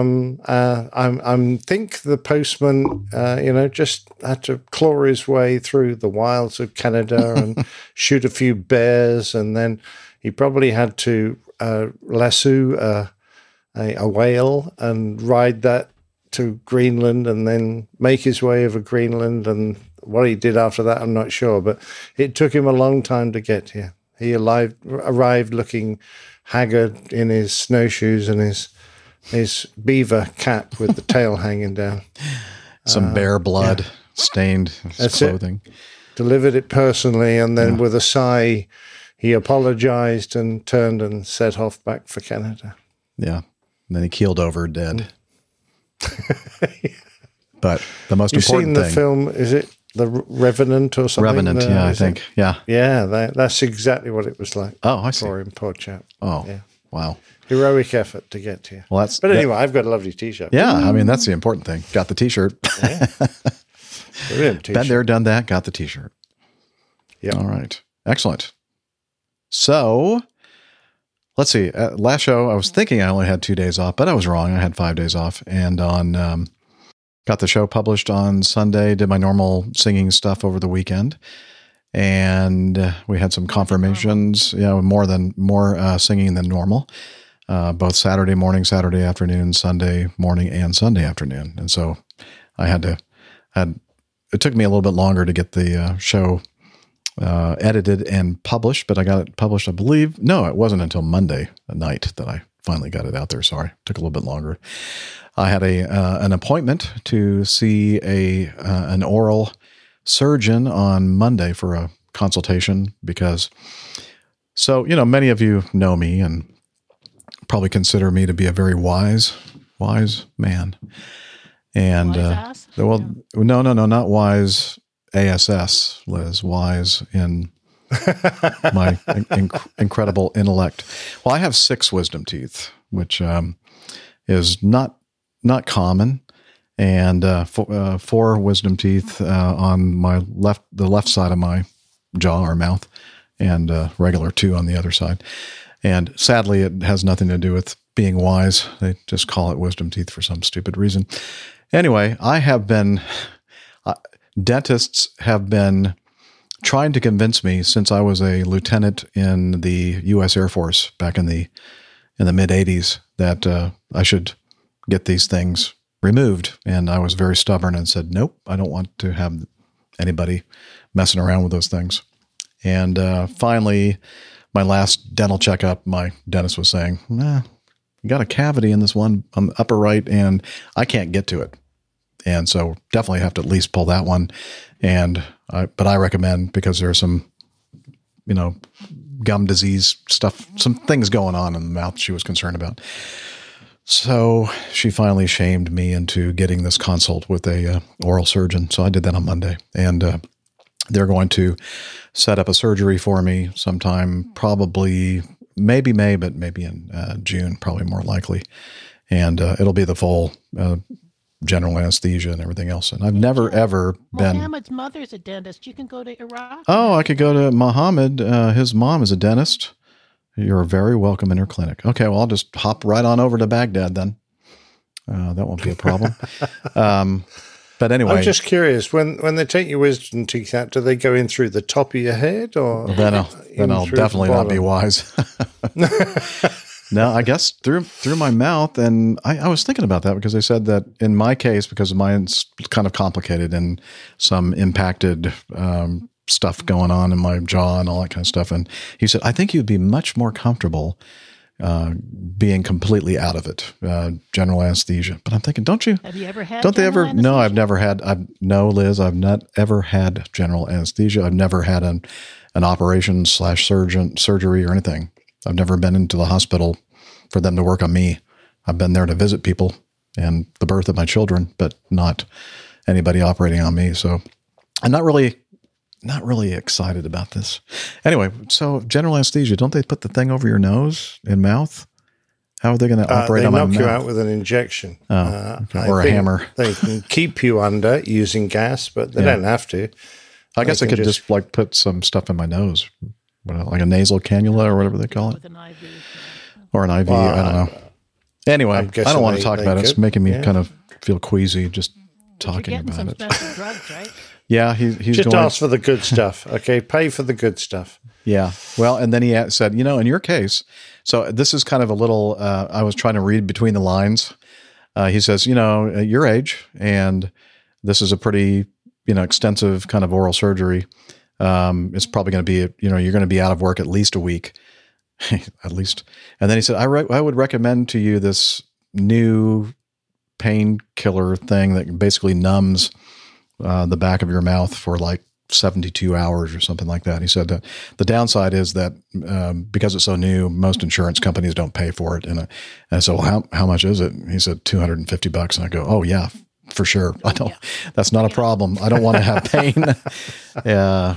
Anyway. Well, does that mean you'll be dribbling and unable to control your tongue for like 72 hours? Unable to control my tongue like you, or like literally physically? Yeah, I don't know. I'm not looking, as I said, I'm probably going to be out when this happens. There will probably be a week or so or more that we're not going to be able to do a show, a hiatus of the APG. But, and hopefully I don't die when I'm under general anesthesia, but you never know. But, it was nice knowing you all. Can we all if I prayed, I would say a prayer for you, but thank you. You're going to have to do without that, I'm afraid. Yeah. Well, Liz is saying, can we take life insurance out on you? And I think you actually can do that. You can take life insurance out on people.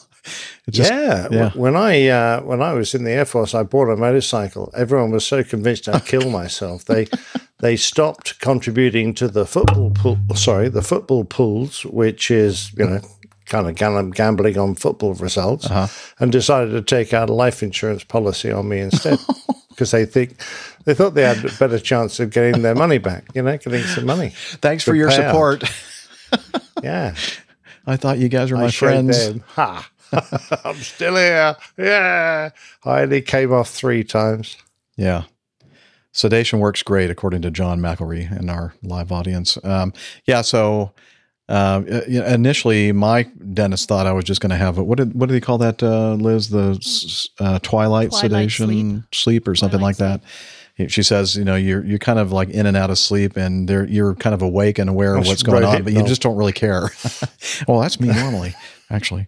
But in this case, he goes, yeah, I think you'd be much more comfortable, completely out. Oh gosh. Okay. Anyway, so that's what I have to look forward to. Not.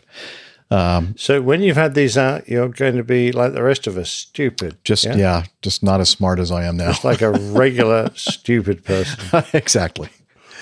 I don't know. I'll probably be a vegetable. One of the things he said is that it could be because it's so close to one of the nerves in the back of my mouth on the left side that sometimes they'll like this part, your left lip area and your chin area. Is like permanently, like it never recovers and it's always numb for the rest of your life. Career is over? Yeah, I'm not going to I have stopped playing the trumpet anyway, so I guess it's not a problem. I said, well, does that mean I'm not going to be able to talk and I'm going to be drooling all the time? And he said, no. I went, oh, okay, good. So we'll see. Jake Jones knows the truth here. Not all the time. The truth is out. What is the truth?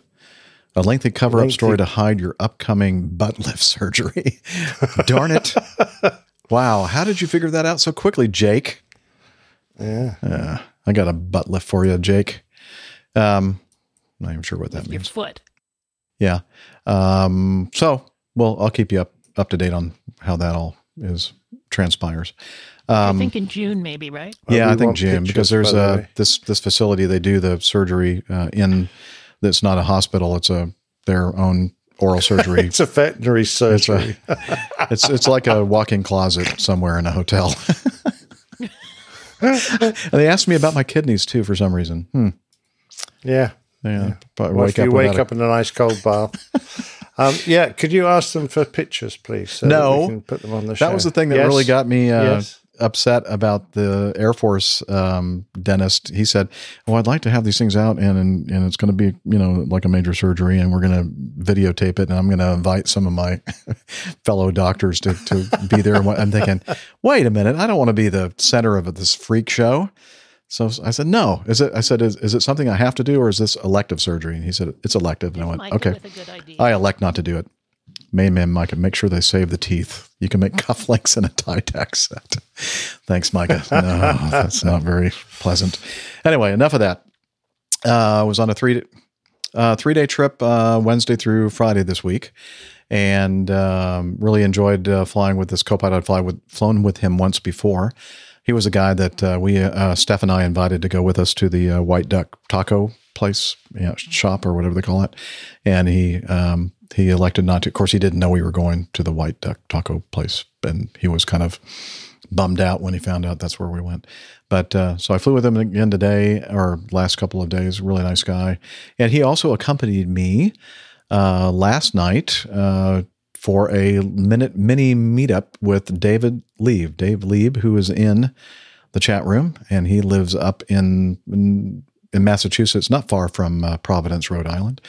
And he drove down and picked us up from the courtyard, and I suggested that we go to one of my favorite places in that downtown Providence area called Trinity Brew House. And we had a great meal, and I I recorded some audio. And so let's have a listen. Where is it?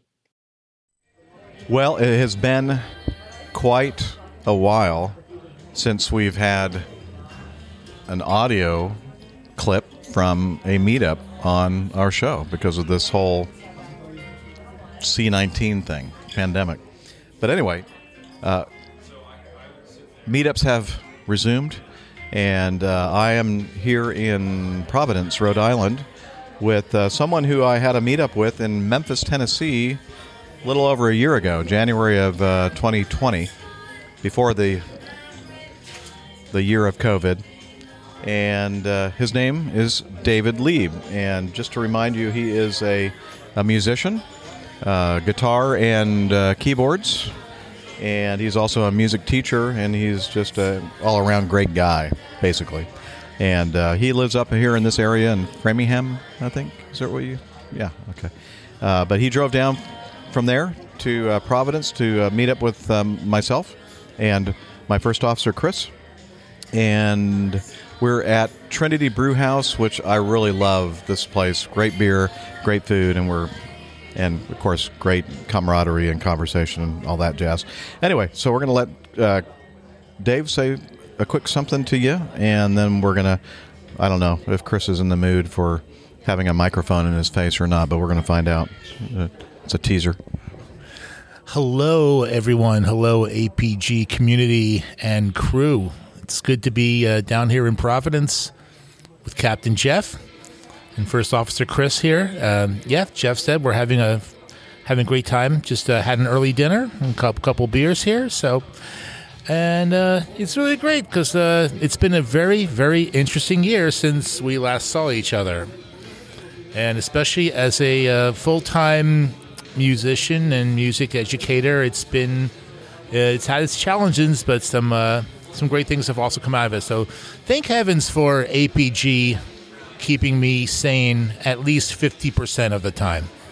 At least 50% of the time. And as I was watching you talking to this microphone, I'm thinking to myself, oh my gosh, he is not wearing a mask.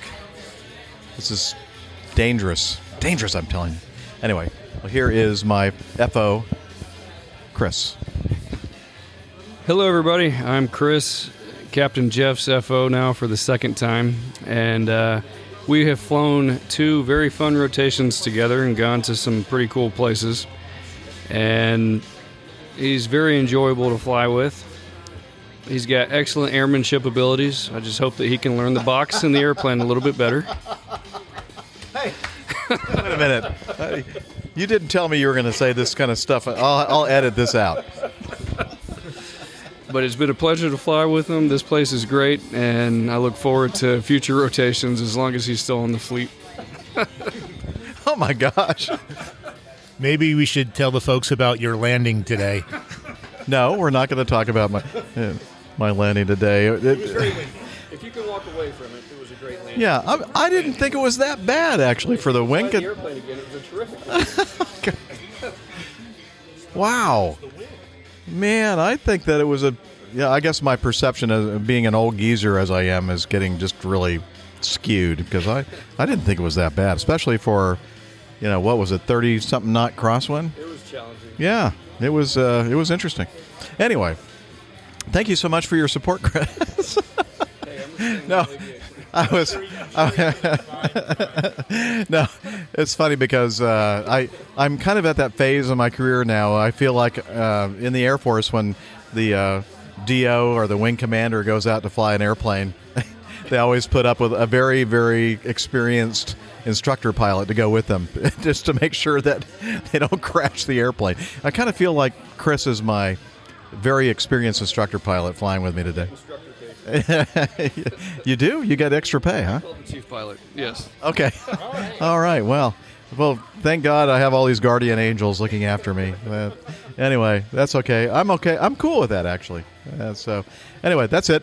Enough for this meetup. We're having a great time, and hope to do many, many more of these in the future. And for those of you out there who are in areas of the world that aren't recovering as quickly as we are here in the U.S., we really feel for you, and we really hope that everything gets back to normal as quickly as possible. And maybe one of these days, probably not this year, maybe next year, we'll have another big, worldwide APG event again, because that's just a great time. So anyway, that's enough, and signing off. Back to you in the studio, Jeff. Well, thank you, Jeff, for that live report at Trinity Brewhouse, Providence. Very good. Rhode Island. I hope you gave your FO a good slapping. He's a really good guy, and it was really laid back flying with him, and he's the kind of guy that just pretty much does everything. All the show up into the cockpit, and he goes, "Okay, everything's done." I went, "Oh, cool, love it." I did do some cold weather. Right now we're having a cold snap here in the U.S. and Canada too. I would suppose, and so I put I was wearing my uniform jacket, which is something that is an optional thing. It's the summer uniform time frame at my airline, but I always kind of hang on to that jacket a little bit longer because I don't want to be uncomfortable. I get cold easily, I guess. I'm an old guy. But so I had my jacket with me because I actually, took the time to actually look to see what the temperatures were going to be in Omaha, Nebraska, and Providence, Rhode Island. Apparently, Chris didn't do that, and he didn't have, he wore his summer uniform, short sleeve shirt, and that kind of thing. So I felt sorry for him, and I did all those walkarounds in all those cold places. Like, what a nice guy I am. You are, absolutely. So I think we had a rule in our airline that whatever dress the captain decided to wear, everybody else on the flight deck had to be dressed the same. Did you coordinate before you showed up for a report, or did you just automatically have everything with you? I always wore a jacket. I know, but I mean, what about if an FO pitched up without a jacket, then I'll go, "Where's your bloody jacket?" Make him feel yeah. Yeah. So he should probably show up, assuming that you wear the whole uniform, and then if you say, "Let's not wear the jacket," if he can always hang it in the crew room and leave it there till his next trip if not needed. Yeah, or he can put it in his suitcase or whatever. That makes sense. I like that. Maybe I'll make that a rule as well. I'll just call up everybody and say, "You better damn well have your jacket." Well, it was the company's rule after the new uniform. They wanted everyone to look the same. Yeah. Well, that makes sense, actually. And I'm kind of one of those people that, I think we should wear – no, I shouldn't say that because then people are going to get upset with me. But I think we should wear it year-round, actually. In fact, when I was first hired, and for quite a number of years thereafter, it was a required – it didn't matter if it was summer or winter time. You had to wear your jacket. So, I happen to think it looks good because once you've been on the flight deck for a few hours, your white shirt starts to look a bit raggedy and crumpled. So you don't really want to get off with a sweat stained back and crumpled shirt. Plus you all the stuff that you spill on your jacket. shirt gets covered up. Exactly right. Yeah. Yep. Anyway, well, that's it. Back out again on Monday. I'm flying with Brent, one of my favorite co-pilots to fly with. And we're going to have layovers in... Doesn't criticize your landing. No, he does not criticize my landings. Thank you, Liz. Yeah, he has respect for me and his elders. No, we had a lot of fun. He would be bad-mouthing, bad-talking, I'm sitting in the cockpit and he's saying goodbye to people and saying, rude things about me. And trash talk. Yeah, trash talking me. So that was fun. Let's see. What was I going to say? Oh, Brent and I next Monday, Tuesday, Wednesday, we have a layover in Oklahoma City the first day, and then over in Buffalo, New York on Tuesday. And right now it looks like we're going to be meeting up with the wonderful APG librarian, Miss Tiffany, and we'll likely go to somewhere that has barbecue, probably. So anyway, looking forward to that. And that's it. Coffee fund. Coffee fund time. Thank you, Liz. So here we go. Jeff, hit it.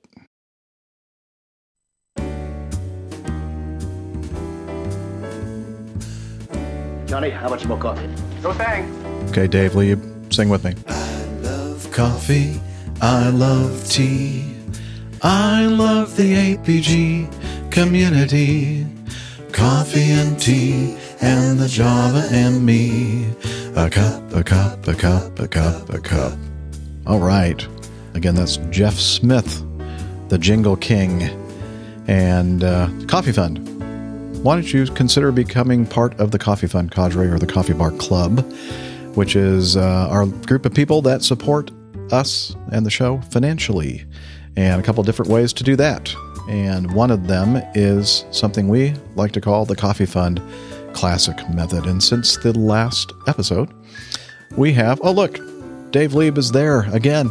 He and Chris Randall and Kevin Dryden all contributed to our Coffee Fund. Thank you guys for that. We do appreciate it. Another way to support the show financially is something called Patreon. You can become a patron of the show and like a patron of the arts.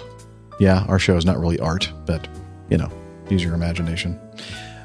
Abstract art. Thank you, Liz. And ironic art. So like a thing where you pledge a certain amount, and then every episode, you give us that amount that you pledged, and it's great. So check out all of that by heading over to airlinepilotguy.com/coffee.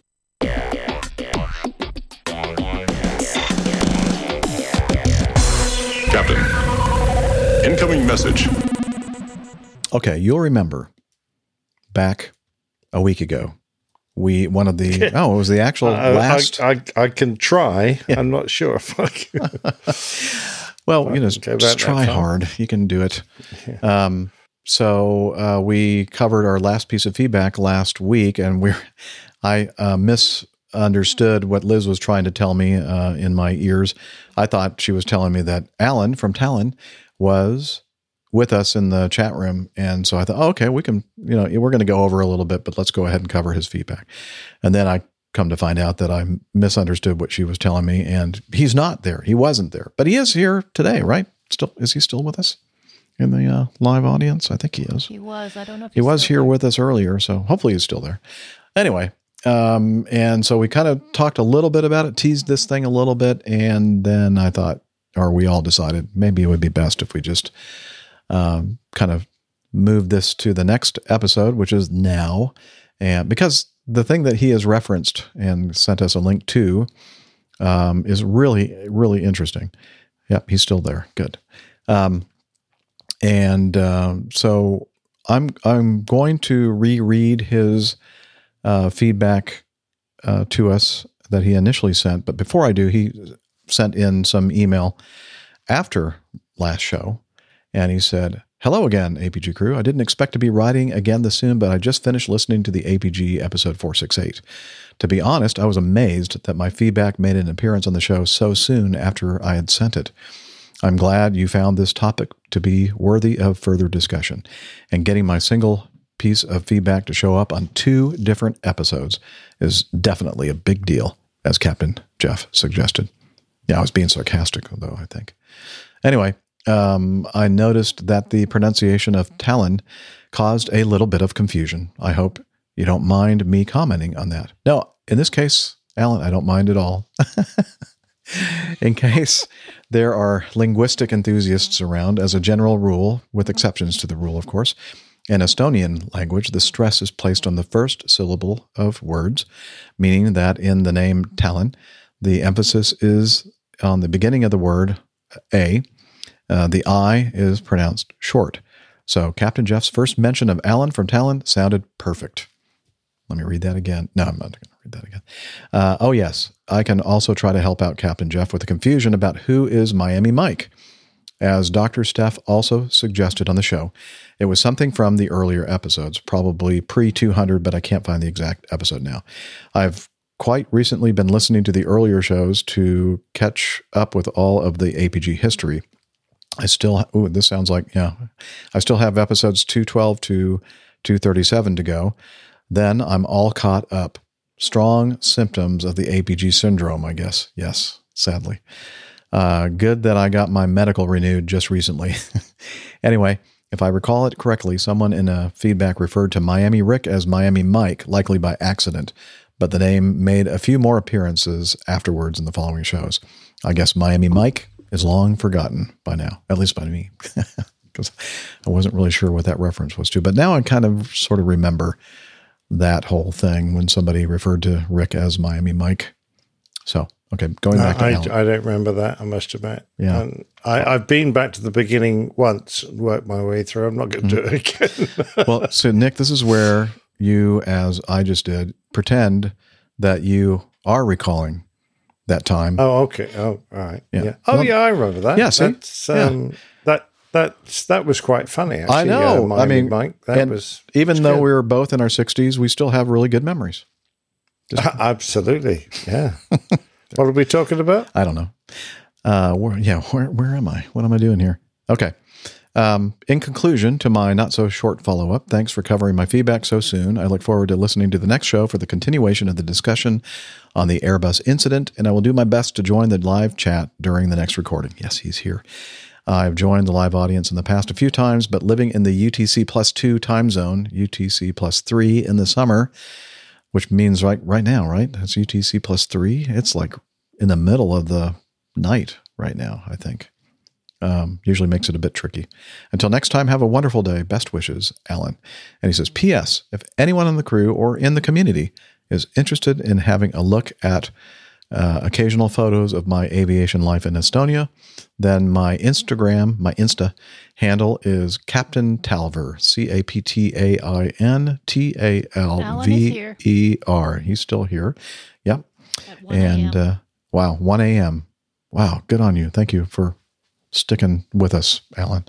And now, let me read the original feedback.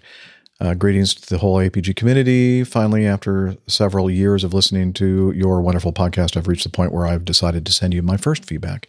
Well, actually, never mind. First, a few words to introduce myself to the community. My name is Alan, and I'm from Tallinn, Estonia, an IT engineer by day, but also an instrument-rated commercial pilot. And as the most recent addition to my aviation-related achievements, just this Monday, I also passed my flight instructor skill test. Yay, and enter the applause like we did last time. That was brilliant, yes. Yeah. Well done. Great. I've been flying since 2016. When I started with my private pilot training, it was a couple of years after having received a demo flight lesson as a birthday gift. The idea that I could fly an airplane was planted on that day. Interestingly enough, it was only about 10 years ago when I had my first flight ever on any aircraft.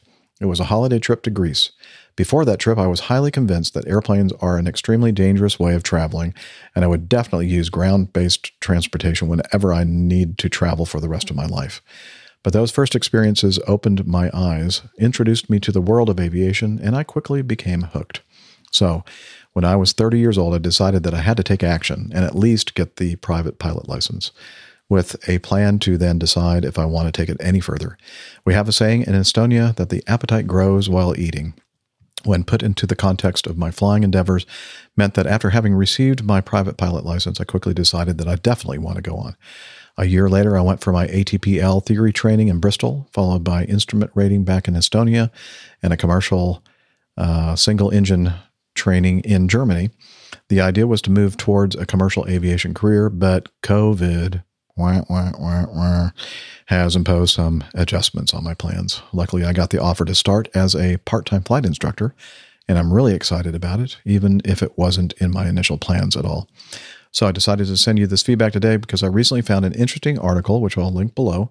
Usually there isn't much noteworthy going on in Estonia, at least when it comes to aviation, but a few years ago there was an accident in Tallinn with an Airbus A320 making an emergency landing with both engines badly damaged, one being on fire and neither one producing any significant amount of thrust. The result were minor injuries due to heavy touchdown on unprepared surface and a total write-off of the airframe. But overall, the crew managed to handle the situation well. and avoided much worse possible outcomes. Luckily, they managed to glide the airplane back to the airport, even though the touchdown was short of the runway. In my opinion, compared to my landing in Providence with the 30-plus knot crosswind, I'd say my landing was better. In my opinion, the article is a very interesting description on how a minor fault in the system, combined with human factors, led to an extremely serious situation, a perfect example of a Swiss cheese case.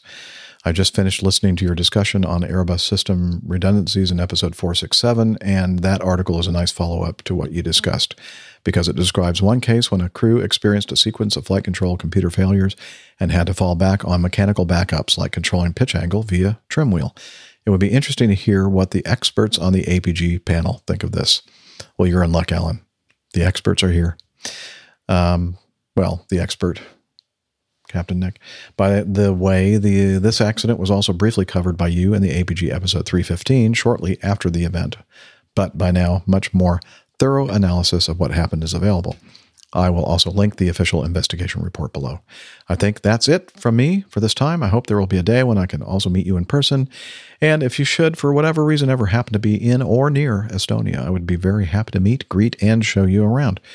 But until then, I wish you all the best. Alan from Talon. And so now we get to the article or the incident to which he was referring through this article in, I think it's like a blog. It was actually Admiral Cloudberg, and they posted this on medium.com. The Dark Side of Logic, the near crash of SmartLynx Estonia Flight 9001. And so should I read it or should I distill it down to what? Well, it's maybe best if I just start reading it. What do you think, Nick? It's a pretty long description, quite honestly, and gets pretty technical. A lot of it's outside my experience. We've both read it and actually had some discussion about it. And I think maybe it would be best for our Airbus expert, or the closest thing we have to it here, because he has experience in the Airbus, not necessarily on the narrow body world, because from what I understand, Nick, this has some systems that aren't exactly relatable to the systems in the wide body Airbuses that you've flew, or maybe it's because of the age of the aircraft or whatever. But I yield the floor to you to tell us about this incident. Well, it is a difficult one for me because the structure of the flight control computers in this particular Airbus A320-21, was it? A320? 20, yeah.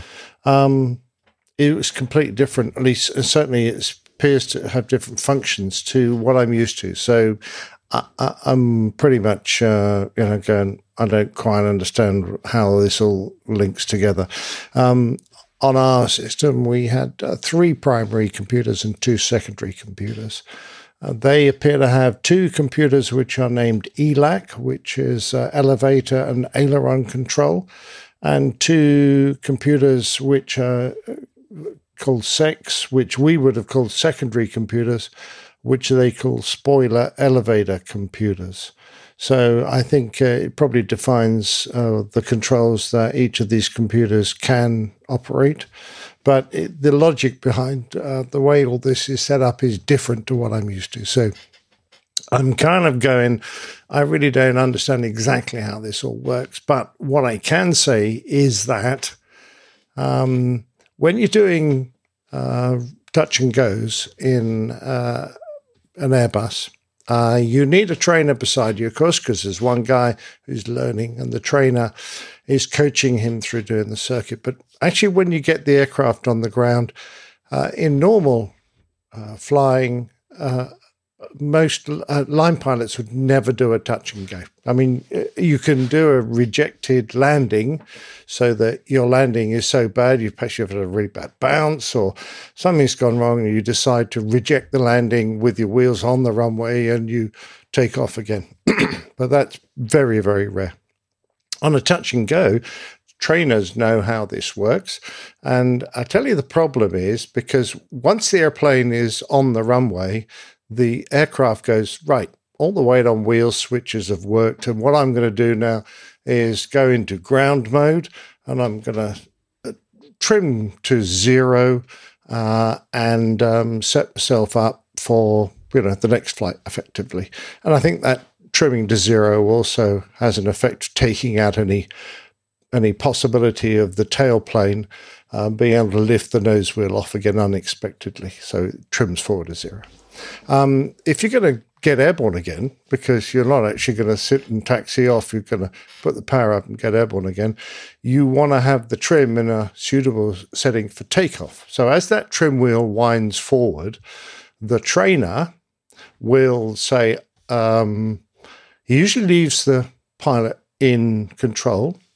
He usually says, stand up the thrust levers. So you move the thrust levers from fully back, where it's been as you've landed, to they're sort of vertically upwards, which is like about third or half thrust.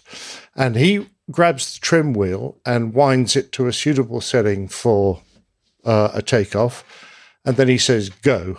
And you push the levers full forward, toga. And then as you hit about 140 or whatever the speed is, he'll say rotate. And off you go.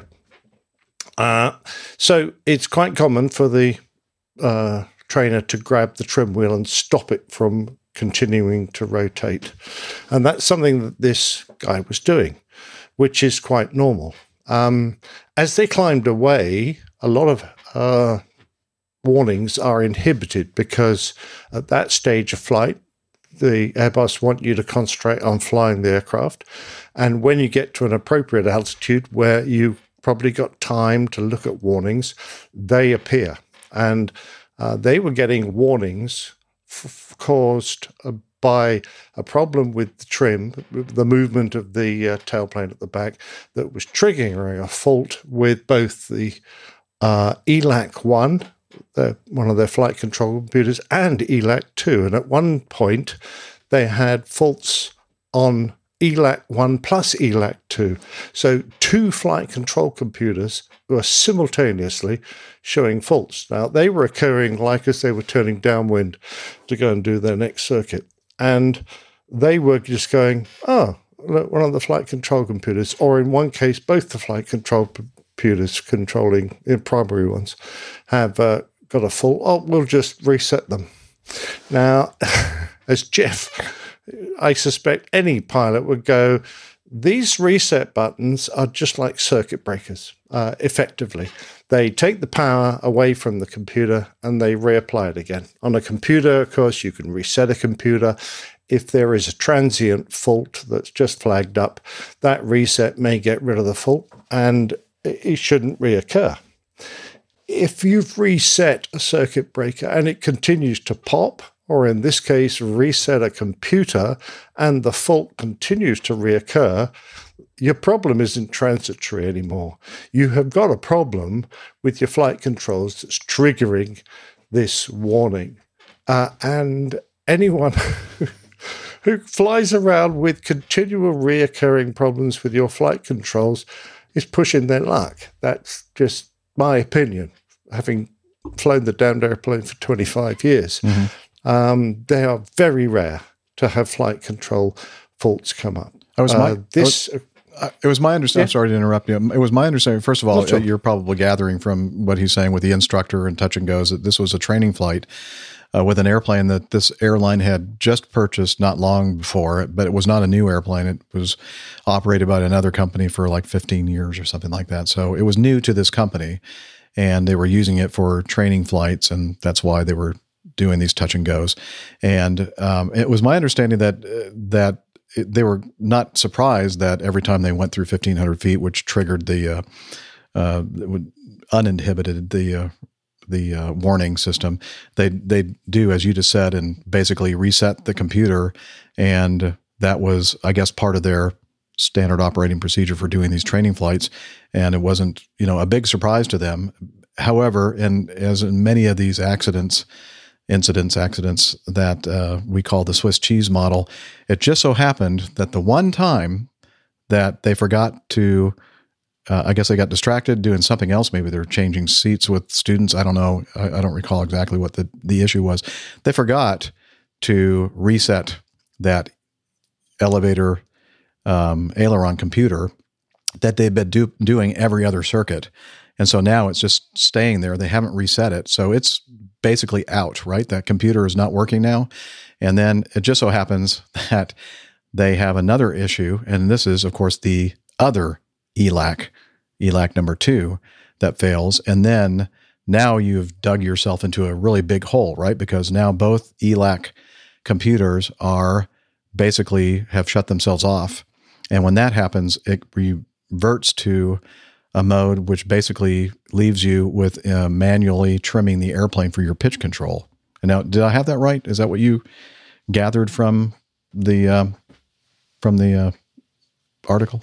Well, I got that they had at one point got both computers failed. And I'd never actually worked out how the aircraft got into mechanical mode. Yeah, I think that's what happened. It was just like they were doing the same thing over and over and over again. But that one time they forgot to do it, and then I guess again the system, they did what you just described, doing the touch and go and stopping the trim from going to 0 because they were going to do another takeoff on this touch and go. And then the first one, the number 1, is already it's shut itself down. And now the second one goes, which is now doing is in control of everything, goes, oh, okay, there's a fault. And so that one shuts down too. So now they have just basically forced the whole system going into this manual mode. That makes a lot of sense. Yeah. Let me point out that normally you wouldn't get any flight computer faults doing touch and goes. That is not normal. Oh, so I got from it that it was something that would happen, and then it wouldn't. But no, you would not I think see it was a recurring fault on this aircraft. But it wasn't something that should normally have happened. Okay. And the only reason they allowed themselves to continually reset the fault was because there wasn't anything in those days, anything specific in the aircraft operating manual telling them that they could only reset it twice or 3 times, as is often the case with resetting a circuit breaker. Once you've done it a couple of times, they say, no, don't do it anymore. But they I think, for me, this was a matter of airmanship.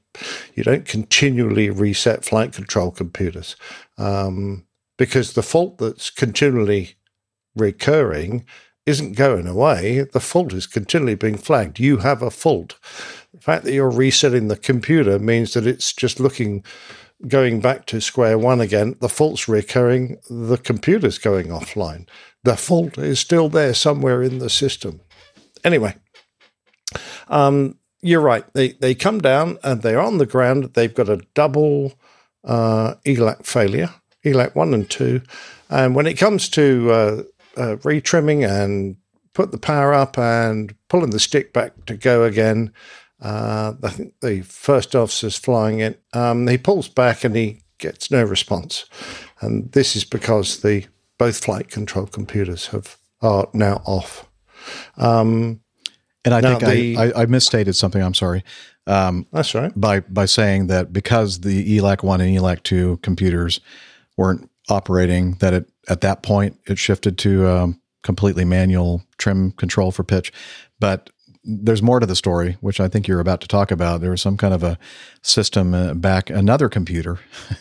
There's like 4 computers that have to fail for this thing to go into that mode where you're manually operating a trim surface or a trim switch or whatever it is to control the pitch of the airplane. And this thing is some kind of a computer that controls the rudder and stabilizer or something in the back. And apparently, there was I'm not certain what happens next, Jeff. So if you know, okay, off you go. From what I remember, it's been a little over a week since I've read this, but I think that because this was a computer, it's a flying computer.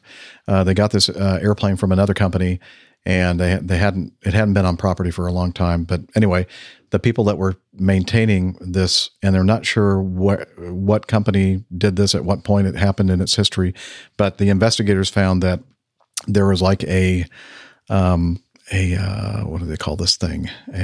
Like a servo, a plunger. Let's see, what is it called? It's just a micro switch, isn't it? Well, it's something that actually impinges upon some micro switches. And so, and the Airbus requires a certain oil to lubricate this. I'm trying to look for the exact term for this thing, but it's like a. This is an awfully long document. Like Forgive us for not having this on the tip of our tongue, but it's pages worth. It is. And we'll have a link to this in the show notes, and people can read the whole thing. I think it's fascinating, but basically, a mechanic, used the wrong lubricant on this, and so because it was a higher viscosity than was called for, and so it basically meant that this part wasn't moving smoothly it was like a piston in a cylinder. It wasn't moving properly. It was kind of catching up. It wasn't going all the way to a full extent to actually depress like 2 or 3 different micro switches. And because of that, that computer goes, oh, well, this is not working. So you got the ELAC computers, both of them now are shut down, and this thing is supposed to take over, but now it's going, well, this is not working either. Anyway, basically you're seeing that just the trail of breadcrumbs or the tiny little holes in the slices of Swiss cheese are all aligning perfectly where the wrong oil was used, and this piston wasn't activating the micro switches, and then that computer turned off, and then basically they found themselves in a world of hurt, because when the student pilot at the controls at the time went to rotate on this touch and go, nothing happened. He says, rotate, like, what are you doing? And he says, I'm rotating, I'm pulling back as hard as I can, nothing's happening. And then the instructor pilot takes over, and same thing, realizes that he's got to take over. I think that just the power coming up was enough to get barely the airplane heading upward again, skyward again, because there was not enough room to stop or abort the takeoff from that point, because they would have been off the end of the runway. Of course, if they'd known what was about to happen, they may have decided that would have been better, but they had no idea what was happening with the airplane. That's right. Just, they knew they couldn't control it. The coincidence was that the guy, the first officer, because he's obviously in training, he bounced the aircraft for a very short period, a little over a second. And that was just sufficient for some of the logic to turn, but not all of it. But effectively, they've ended up with 2 computers off. They didn't reset one. One's failed. The Sec 1 should have taken over, but that went down when this piston failed to move, and Sec 2 had already shut down for the same reason, is the explanation.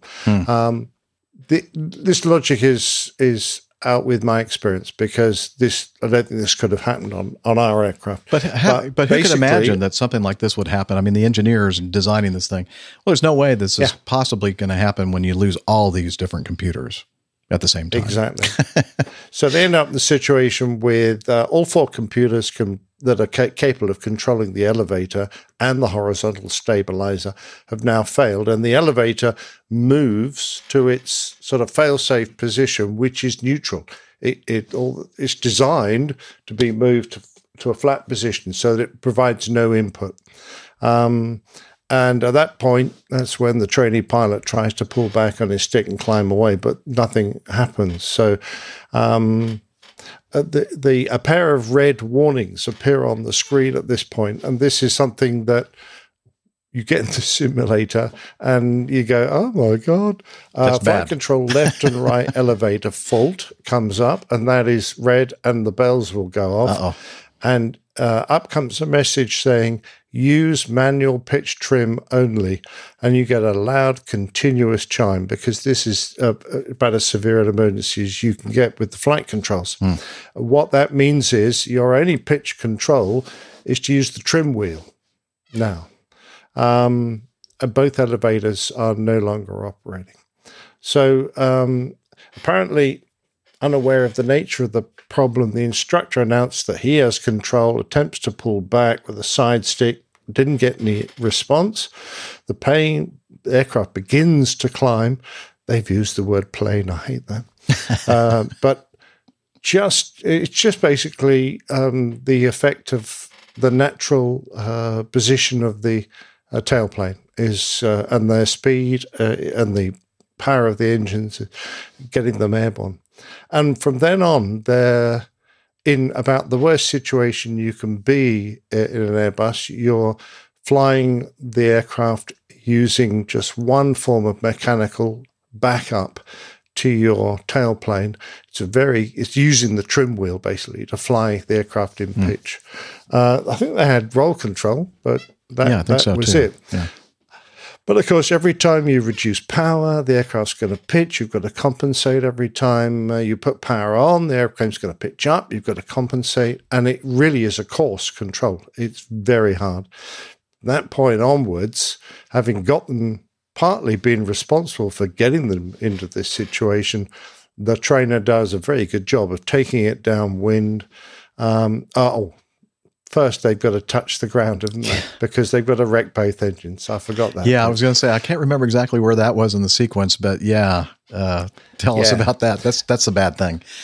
You kind of hurt the engines. He briefly considered aborting, and he reduced power, which, of course, makes when you don't have that pitch-up force from the engines, the aircraft's going to pitch down. And as it did, he realized that he didn't have enough runway left. But the gear is already traveling. And when he decides to change his mind and applies full power, and actually it's that point he selects the gear up, it takes too long for the airplane to rotate, and they touch on the runway with no gear, just on the engines. And of course, they're dragging these engines along the ground. They're wrecking the engines as they're skidding along the ground on the engines. But eventually, they get enough power and the airplane rotates and gets off. It says normally the loss of lift triggered by retracting flaps is countered by the fact that the aircraft is nose up. But in this case, with the aircraft flying almost level, the retraction of the flaps in combination with the brief reduction in thrust was sufficient to put the aircraft into a descent. So they effectively put the aircraft in a go-around situation, but taken power off and then belatedly decided to put it back on. They touched the runways, the engines on the runway, which wrecks the engines sufficient to eventually cause them to fail, but they're still making enough power for them to climb away. In this awful situation, they climb away, turn downwind. I don't think what happens next is quite a miracle of flying, actually. The aircraft was initially at a very steep climb. The instructor's still trying to fly the airplane using the stick, but actually, he's got all these warnings telling him that only the trim wheels going to work. Exactly right. The flaps have jammed. Number 2 engine has actually caught fire. He's got manual pitch trim only, and it's the safety pilots that's shouting that at the instructor. And the instructor now starts to move the trim wheel and get the aircraft back under control. They end up in a bit of a PIO, a big oscillation. So they're going from 7,200 feet a minute dive with the sink rate, terrain, whoop, pull up going off, and then cranking it into a climb. They hit about 2.4 Gs as they try and get their airplane going up. Managed to get the airplane stabilized and get downwind using a combination of trim, roll inputs, and engine thrust. With both engines now on fire, the safety pilot says they put out a mayday, and they've got flaps locked. They're in no elevators. They put it this way: the messages on the ECAM warning panel will just be out of view. There'll be so many of them. Yeah, so you're screwed. At this point. Yeah, exactly right. And they're oscillating their way kind of downwind. They managed to get the airplane on a 180-degree turn to return to the runway, put out a mayday, basically from that point, they do a remarkable job of getting the airplane pointing at the runway, but I think the engines give up. They've been quite badly damaged, and they hit the ground short of the runway. If I'm in the undershoot, if I'm not mistaken. That was an undershoot, Yeah. And they survive, which is pretty remarkable.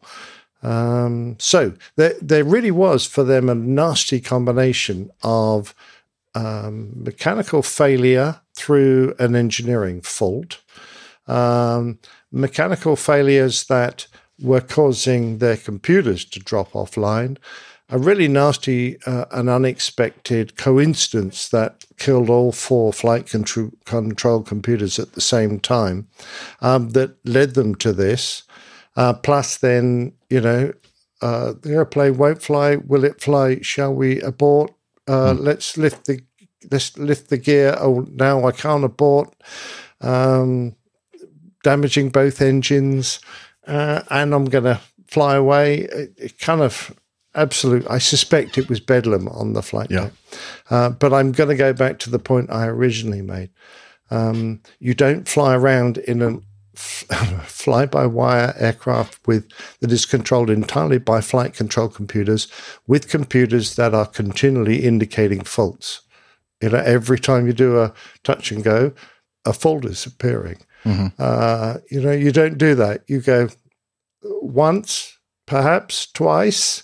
Now, I'm putting this on the ground and I'm getting this looked at, because this does not happen on an Airbus. But what about all the training requirements, Nick? You got to get those training requirements. Yeah, I know. But,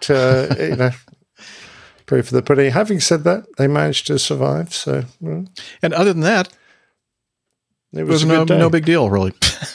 No.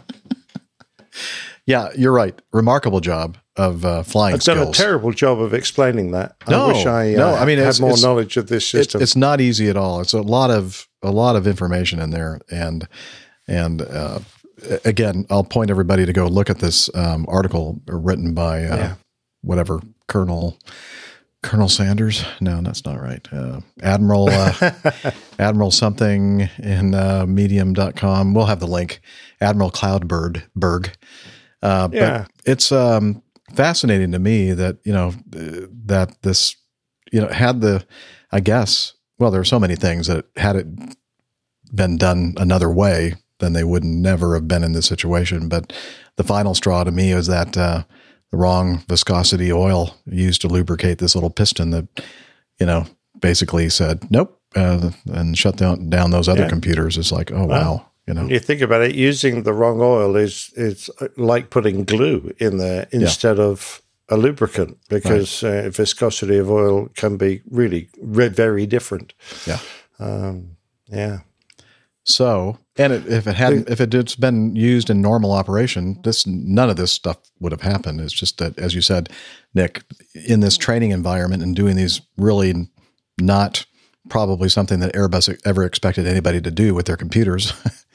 It just wasn't the normal ops for this airplane to do this kind of thing. No. Now you wonder why we do all our stuff in the simulator, right? Because exactly right. This won't happen. Well, I am sorry that this took so long, but there was no really quick way to do it. There's a lot of meat to this article. And I think to me, it was fascinating. And I think Nick would agree that this is just good reading. And it really helped me, not being, I've never been qualified to fly an Airbus.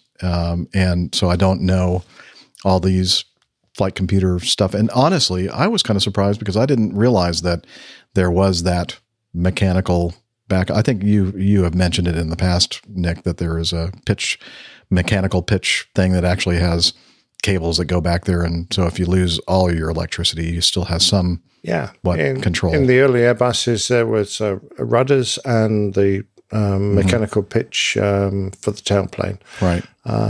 Now that has been superseded now by a second electronic backup. Yeah, the rudder, which does the effect. It has the effect of being a mechanical backup, but it's not actually made of rods and pulleys anymore. Right. It's has its own logic and its own power and its own separate system. So yeah, fascinating stuff, and really a complex airplane, and amazing the engineering that went into it. Really must be said. And there we go, Alan. Thank you very much. I'm not going to thank him. That was really hard. Yeah, well, and I didn't do a very good job. So. I mean, I'm being sarcastic. Alan, thanks a lot for that. Yeah, Nick, for what it's worth, I think you did a fantastic job. Just glad just to sit here and listen to it as I snap back into the show. I don't think I got it even close to right. So if there's anyone out there who wants to write a short summary of it, Captain Al, then please go ahead. Yeah, if you are the but Miami just don't Rick send of it Airbus. to us. Yeah, Miami Rick. If he were here, I'm sure that he would be able to explain it all. Wait a minute, no, he does. He doesn't fly the Airbus. Anywho, well, he will one day. Yeah, it's kind of looking that way, isn't it? I don't know. Plaintail time. Plaintail, yeah, we're past time. Sorry. It is now time for this week's installment of the best part of the show, which is the Old Pilot's Plain Tales. And this week's episode is entitled we're going along with this alphabet theme. Last week was A to L, right? No, A to J, aviation. And this this week's is the K to R of aviation. And here we go.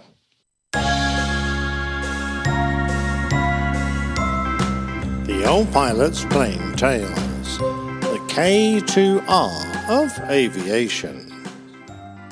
After last week's tale, here are a few more letters of the alphabet to ponder on. K is for kilo. Not any old kilo, but the ones we dialed into our ejector seats. In the early days of Martin Baker seats, the sole method of propulsion was a solid propellant charge inside an expanding telescopic tube attached to the seat that forced it out of the cockpit. This provided enough clearance to survive an ejection from an aircraft travelling forward at a reasonable speed, but at low speed and altitude ejection often failed because the parachute just couldn't inflate fast enough. Fitting a larger charge risked permanent back injury, which were already common enough, so the additional height needed for full parachute deployment was achieved by the addition of a rocket pack.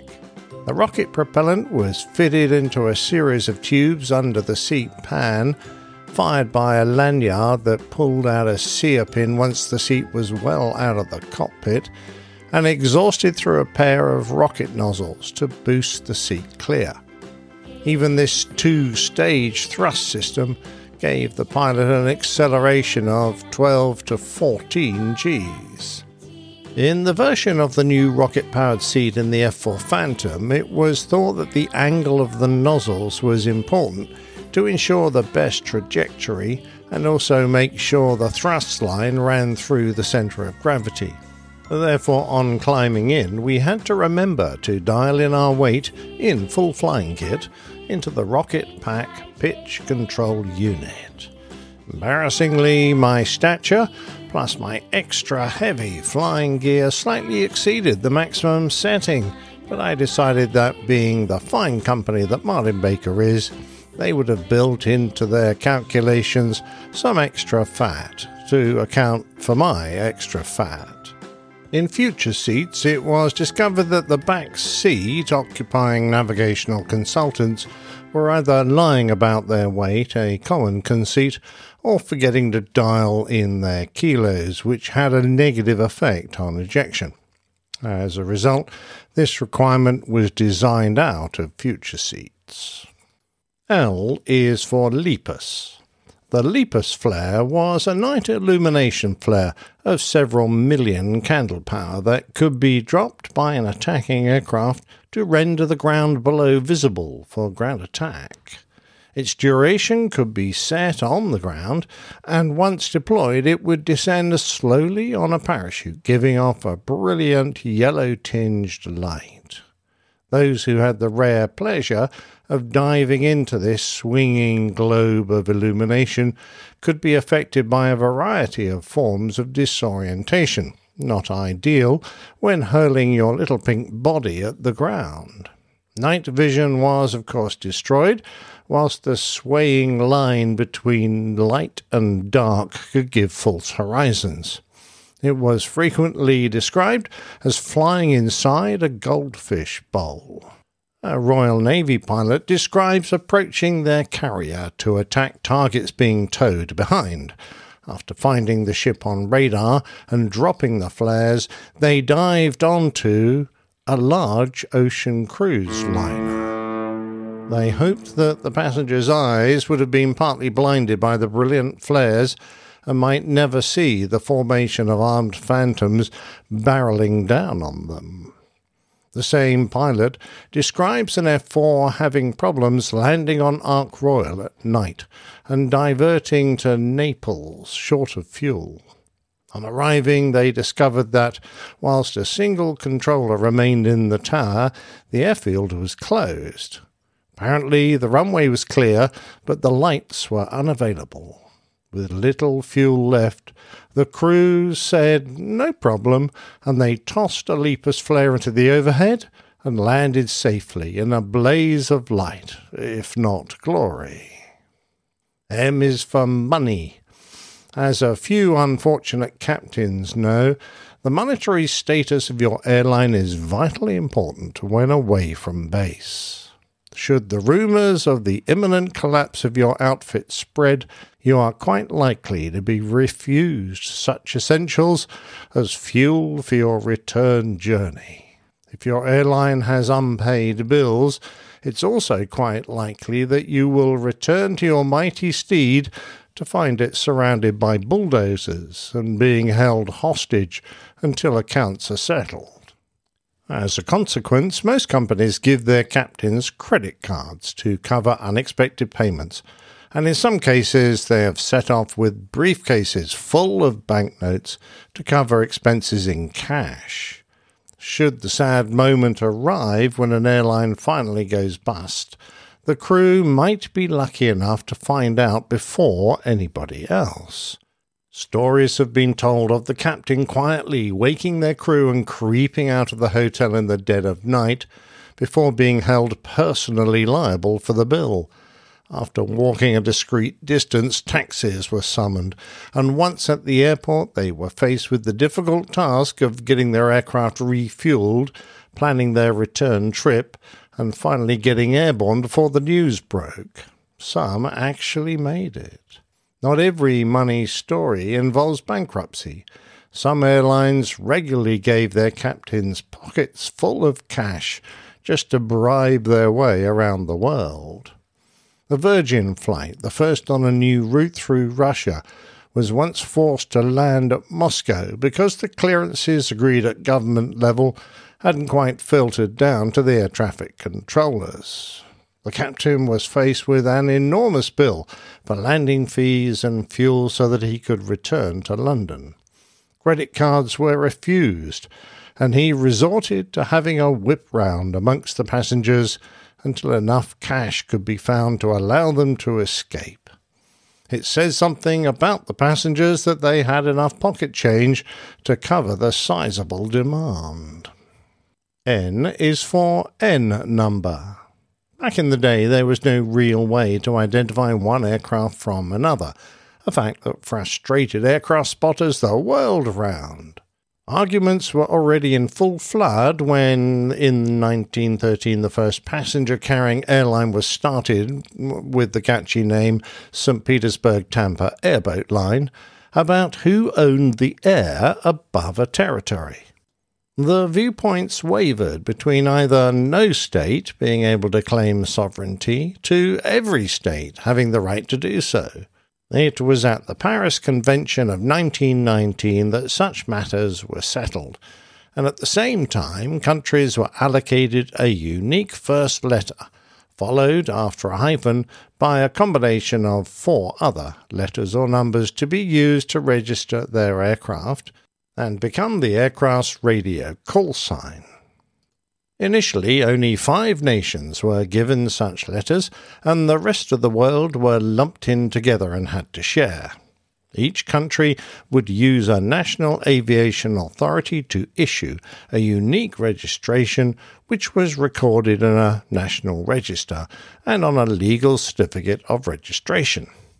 During the conference, each country was given a few letters, and for its aircraft, Great Britain chose G, and the United States of America chose N.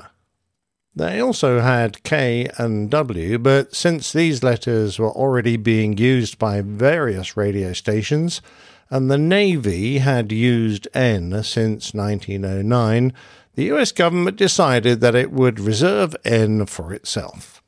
The choice was not particularly popular, and the journal Aviation wanted W in honor of the Wright brothers. However, by 1927, the Air Commerce regulations required N for international flights, and eventually everyone had to toe the line. The US also chose to use numbers after the N, which followed a trend common before the N was required, when C was used for commercial aircraft, S for state, and P for private. After adopting the N, airworthiness categories followed, which were C for standard, R for restricted, and X for experimental, and later on L for limited. This remained in force until 1948, when only the N was required. Registrations can be reused after an aircraft is demolished by a careless driver or honourably retired. For example, November 3794 November is used by a Mooney M20. The registration was previously allocated to the aircraft in which Buddy Holly died. I wonder if, on a quiet flight, they ever hear the crickets. O is for orifice, specifically the one belonging to Miss Tilly. Miss Beatrice Schilling, known as Tilly, was a young female engineer working for the Royal Aircraft Establishment at RAF Farnborough during the Second World War, who came up with an alarmingly simple modification to prevent the SU carburetors of the Merlin engine from cutting out. If a Spitfire pilot tried to follow an ME-109 with its fuel-injected Daimler-Benz engine into a dive, he couldn't bunt his fighter, he had to roll it inverted and pull. This was because the float-controlled carburetors couldn't supply fuel under negative G, and the Merlin would momentarily cut out, a severe tactical disadvantage. What Miss Tilly devised was a small metal disc that acted as a flow restrictor, made to accommodate just the fuel needed for full power, plus a diaphragm fitted to the float chamber. Miss Schilling travelled around the countryside from one RAF base to another, fitting the restrictors, and although it was officially named the RAE restrictor, the device was immensely popular with fighter pilots who gave it the suitably risque name Miss Tilly's Orifice. P is for P. Peeing on an airliner, no, not actually on the, never mind, is not usually a task that one looks forward to, although sometimes just getting away from your travelling companion for a few moments of private contemplation can be a blessed relief in itself. There is always the question of whether it's worth taking off your complimentary socks and putting on your shoes to avoid stepping into someone else's leakage on the toilet floor, and then waking up your fellow passengers to get to the aisle. Modern facilities are pretty tight for space, but in some cases so tight there isn't even enough room to turn around. So, gents, you might need to decide which way to face before going to the gents. Ladies, I'm guessing, will usually reverse in. In most modern airliners, flushing is assisted by a vacuum pump that removes your deposit at something approaching Mach 1. And don't worry, getting stuck on the seat after a flush is an urban myth. Having said that, have you ever seen the trick of unrolling an entire toilet roll down the aircraft aisle whilst getting willing passengers to support it on their flat palms? One end is then put into the toilet bowl and flushed.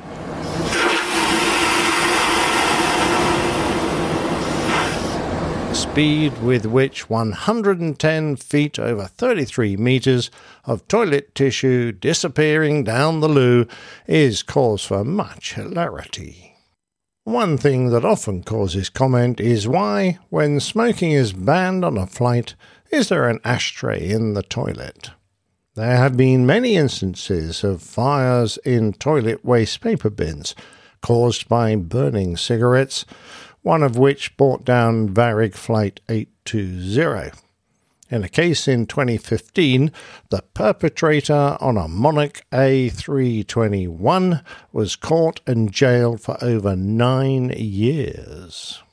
Because of the danger, toilets are fitted with smoke alarms, bin extinguishers, and, under FAA regulations, an ashtray.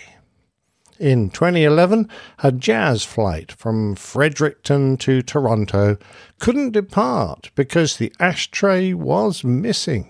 Instead, they had to fly the aircraft to Halifax without passengers just to have a new one fitted.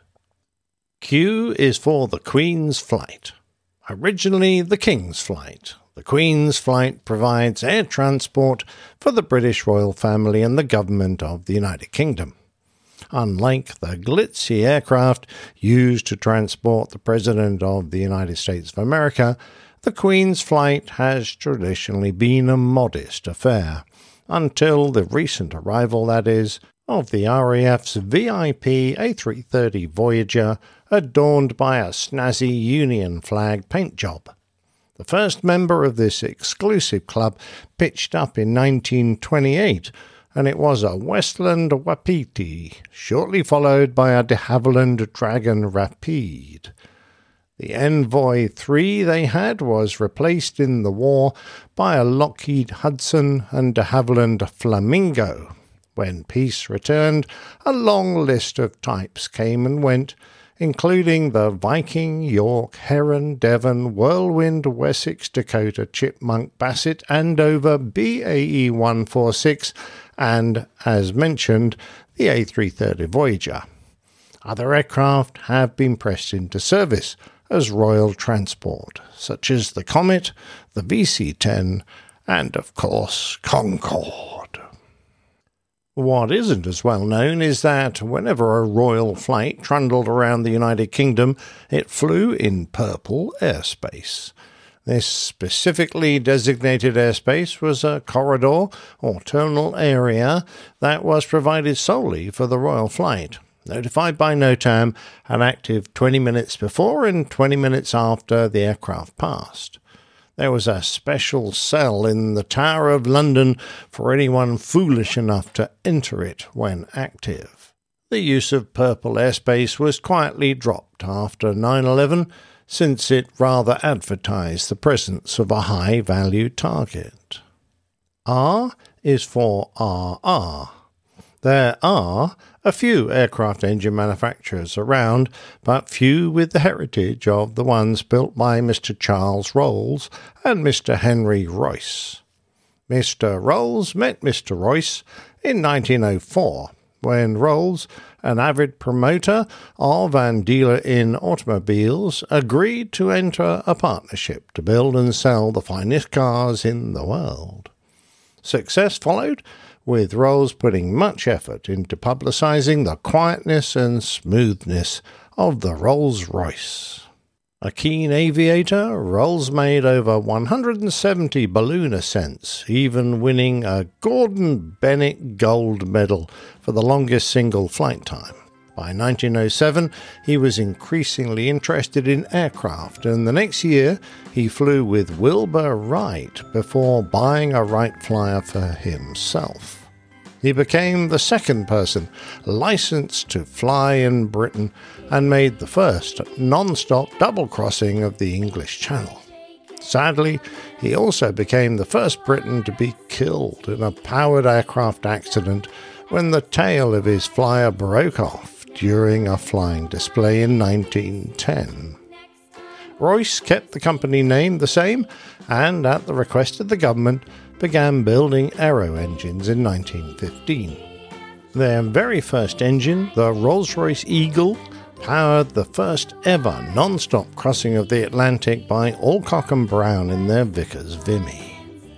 The Rolls-Royce continued to produce fine motor cars and engines which powered some of the most successful aircraft of the Second World War, such as the Spitfire, Mustang, Hurricane, Lancaster, Mosquito, etc. At the same time, the company was asked to supply Britain's first jet engines, 6 of Whittle's WR-1. This opened the door for them to produce generations of jet engines, such as the Rolls-Royce Olympus that powered the Vulcan and Concorde, the Avon, Conway, Spey, Pegasus, Adur, RB211 Trent, and such. Rolls-Royce remains a world-famous manufacturer of aircraft engines and fine motor cars, each adorned with their famous double R.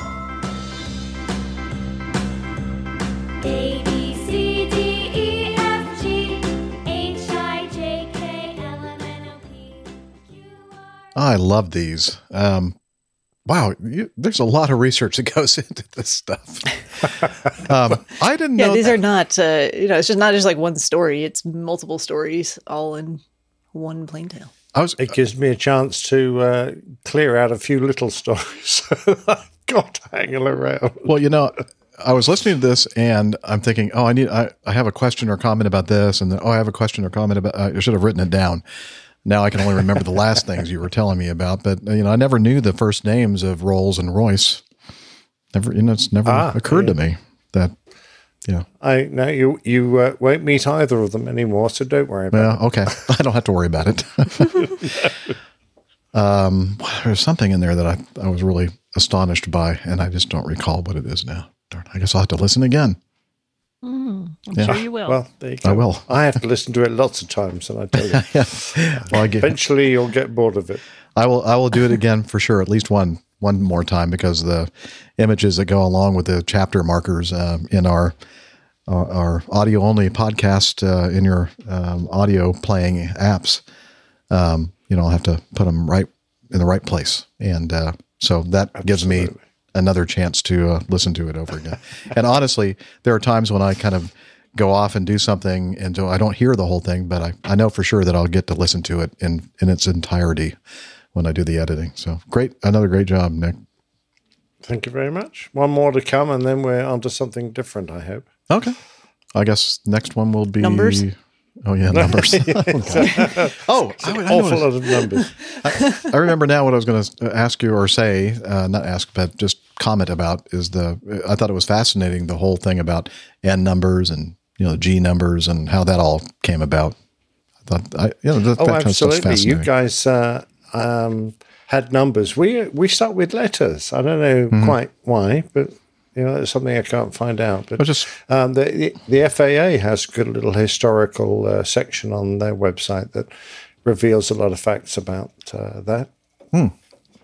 Well, it's just like our postal codes are like, we see yours and go, what?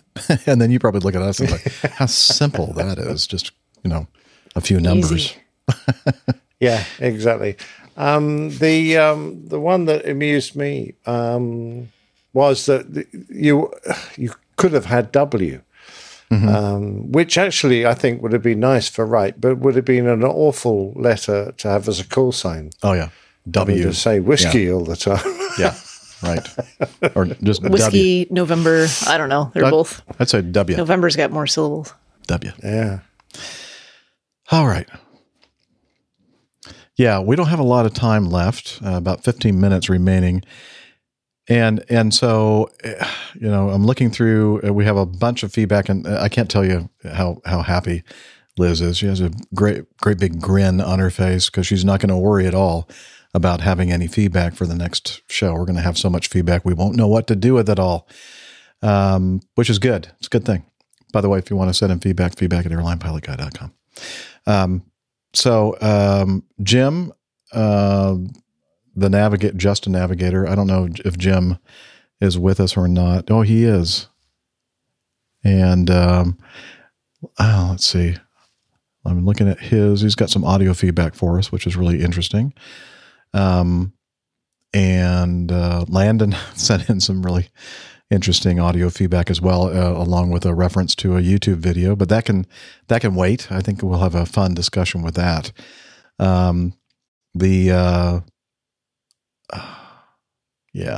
was one that I thought I could do really quickly. Well, I'll quickly say that Kevin, number 6, sent us a reference or a URL to an article about the fall of the Mad Dog from simpleflying.com. And I had nothing to do with it, just in case you're wondering. But a really great article about the Mad Dog, the MD-88 and MD-90s, and the handful of airlines that flew them. Acme was one of them. Lovely picture, by the way. That first picture of it, it's such a sleek airplane, really, isn't it? It really is, and had such a high deck angle when it initially took off in the initial climb. Yeah, and it's just a kind of a majestic. Those wings are a long way back. Way back. Yep. Hey, let me do this. I definitely want to play this little quick. Actually, it was a video, but it's really audio. And Rob from the UK sent this in. He says, "Loving the podcast." 7. Sorry. I recently heard this short 20-second clip of Comedy Gold ATC with a British Airways flight. This is really, really good. So let's play that quickly here. Seabird 116 Heavy, requesting push and start. Seabird 116 Heavy, push back on Alpha, approved. Push back on Alpha, approved. Seabird 116, which way would you like us to face? Face the front, sir. If you're flying looking at the passengers, they get very concerned.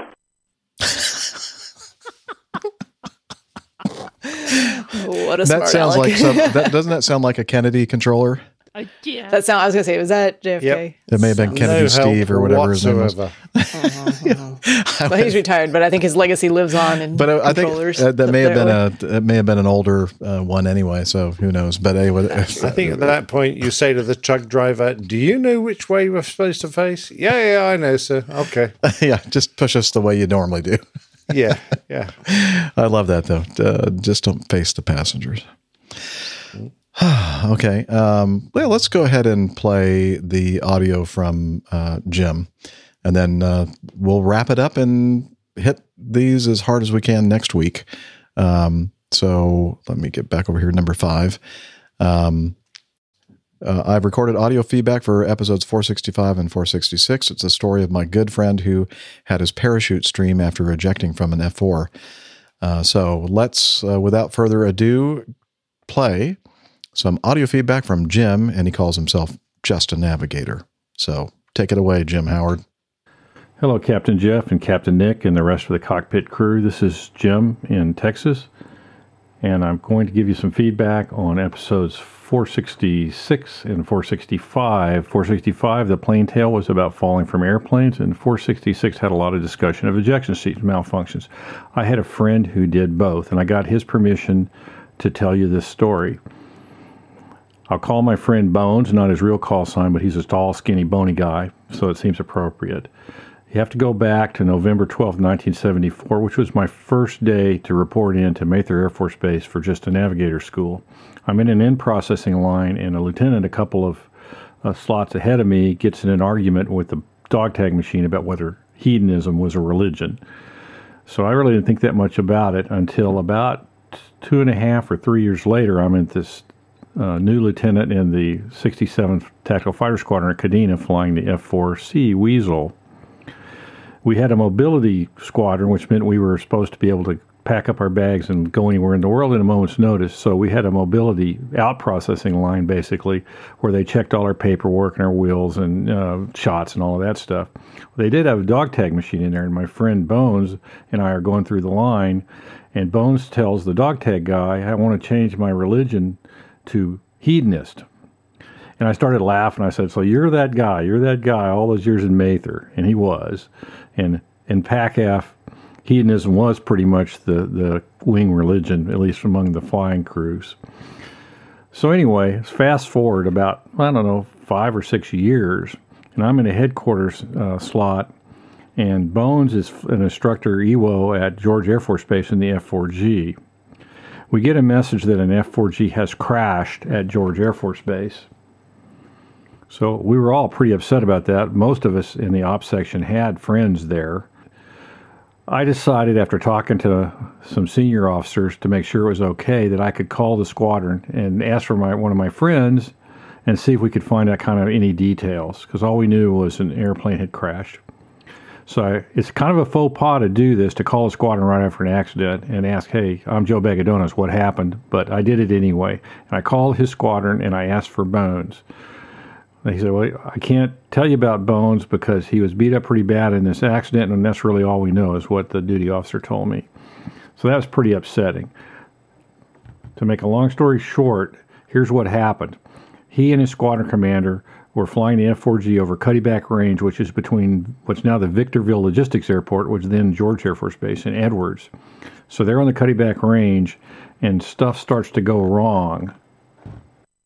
They get a master caution light, and they get some, quote, other flickering lights, and then the utility hydraulic system fails. The utility hydraulic system in a Phantom powers the landing gear, flaps, anti-skid, and I think nose gear steering. Correct me if I'm wrong, Nick, but I think that's right, among some other things. So they decide at that point to go to Edwards. They're about equidistance from Edwards and George. George is now the Victorville Logistics Airport, which I'm sure Captain Rick has flown into. Anyway, so they're heading for Edwards. They're going to land on the Space Shuttle runway. And then the fuel gauges go to zero. Then the throttles freeze. So they still think they can land because the runway there is 100 miles long or something. So they're lining up for final, and they have to blow the gear down with compressed nitrogen because the utility can't lower. So they blow the gear and flaps down. Then they notice some smoke in the cockpit. At that point, Bones rotates the command selector valve. Now, he says this was in the checklist for smoke in the cockpit, but I didn't see it in my copy. Let me explain what that is. In the back seat, there's a yellow T-handle in the upper left-hand corner of the back cockpit. If that handle is vertical, the command selector is closed. Should the EWO initiate ejection, then with the handle closed, he goes out. The pilot can go ahead and fly home, and I guess the backseater would have to buy a round at the club that night. I always preferred to fly it that way because I just wanted to if I wanted to step out of the airplane, I didn't want to necessarily take the pilot with me if he wants to be a hero. But it was up to the pilot. I never argued with him or anything. Some of them wanted it open, some of them wanted it closed. In this case, the squadron commander flying with Bones had asked him to leave it closed, but Bones rotated it anyway. He was that kind of guy. He was a lot more assertive nav than me. I mean, and he's just a real assertive person about everything, whether you're ordering McDonald's or flying an airplane. So anyway, he says it's in the checklist. I'm not sure about that, but whatever reason, he rotates the command selector valve. At that point, he notices more smoke. The airplane begins to roll, and he sees flames in the rearview mirror. So Bones initiates ejection. The accident board later found that the probable cause was a hydraulic line had cracked and was spraying hydraulic fluid into an area under the rear cockpit, creating a flammable combination of oil and air and hotness, which caused the fire and explosion. The pilot later said that at that point, the flight controls had frozen also, but psychologically, the pilot wanted to save the airplane and was fighting the flight controls that wouldn't move when Craig ejected them. So Craig goes out, followed a tenth of a second, or excuse me, about a half a second later by the front seaters. They both go out as the airplane snap rolls. The pilot gets a normal chute, goes down. I've talked to the eyewitnesses. He just gets a normal chute, goes down in the desert, everything's fine, but Bones goes out tumbling. And as the seat separates, it punches a big hole through the parachute and streamers it. So Craig is going falling, he's got a drogue chute, basically not even a drogue chute. He's got a streamer like we used to have on Estes bottle rockets when I was a kid, but no parachute. So his last words before he impacts are, "This will be the best parachute landing fall in history." And I guess it was, because he survived. His back was broken in a couple of places. He was really beat up bad. I won't go into the details. He was very disappointed in the way the Air Force handled that. He got the feeling they kind of wanted to cover it up. But anyway, he did wound up in a civilian hospital, got some operations that helped, but he's been in pain from that day to this. He stayed at Victorville for a year, and I didn't know this until I talked to him. He flew one more time in the F-4. He really wanted to get back in the cockpit, so he asked to fly with a good friend of a pilot who's a good friend of both of us. And they went up and they flew a tanker first, and Craig claims to have flown the tanker. He was that kind of EWO, and I know some guys did. I never wanted to fly the tanker, but fly the refueling, but he did. He says, and who am I to say he didn't? Then they did some G-prep maneuvers, which is basically where you fly in circles and gradually increase the Gs. He got to about 3 Gs and started crying in pain. He said, "Oh, knock it off. Let's go back. I can't be in this airplane." So he went back, landed, wound up in Compass Call, which is an EC-130 that has a special mission. It has in the back crew, they have an EWO in charge of the mission, and they have a bunch of technicians and spooky, scary people back there, and they fly near bad guys and do whatever it is they do. I've actually had a couple of Compass Call missions, but I don't want to have to kill you guys, so I can't tell you any more than that. Craig wound up in a black program for his last couple of years in the service. He made lieutenant colonel, which he certainly deserved because he was such a high-energy guy.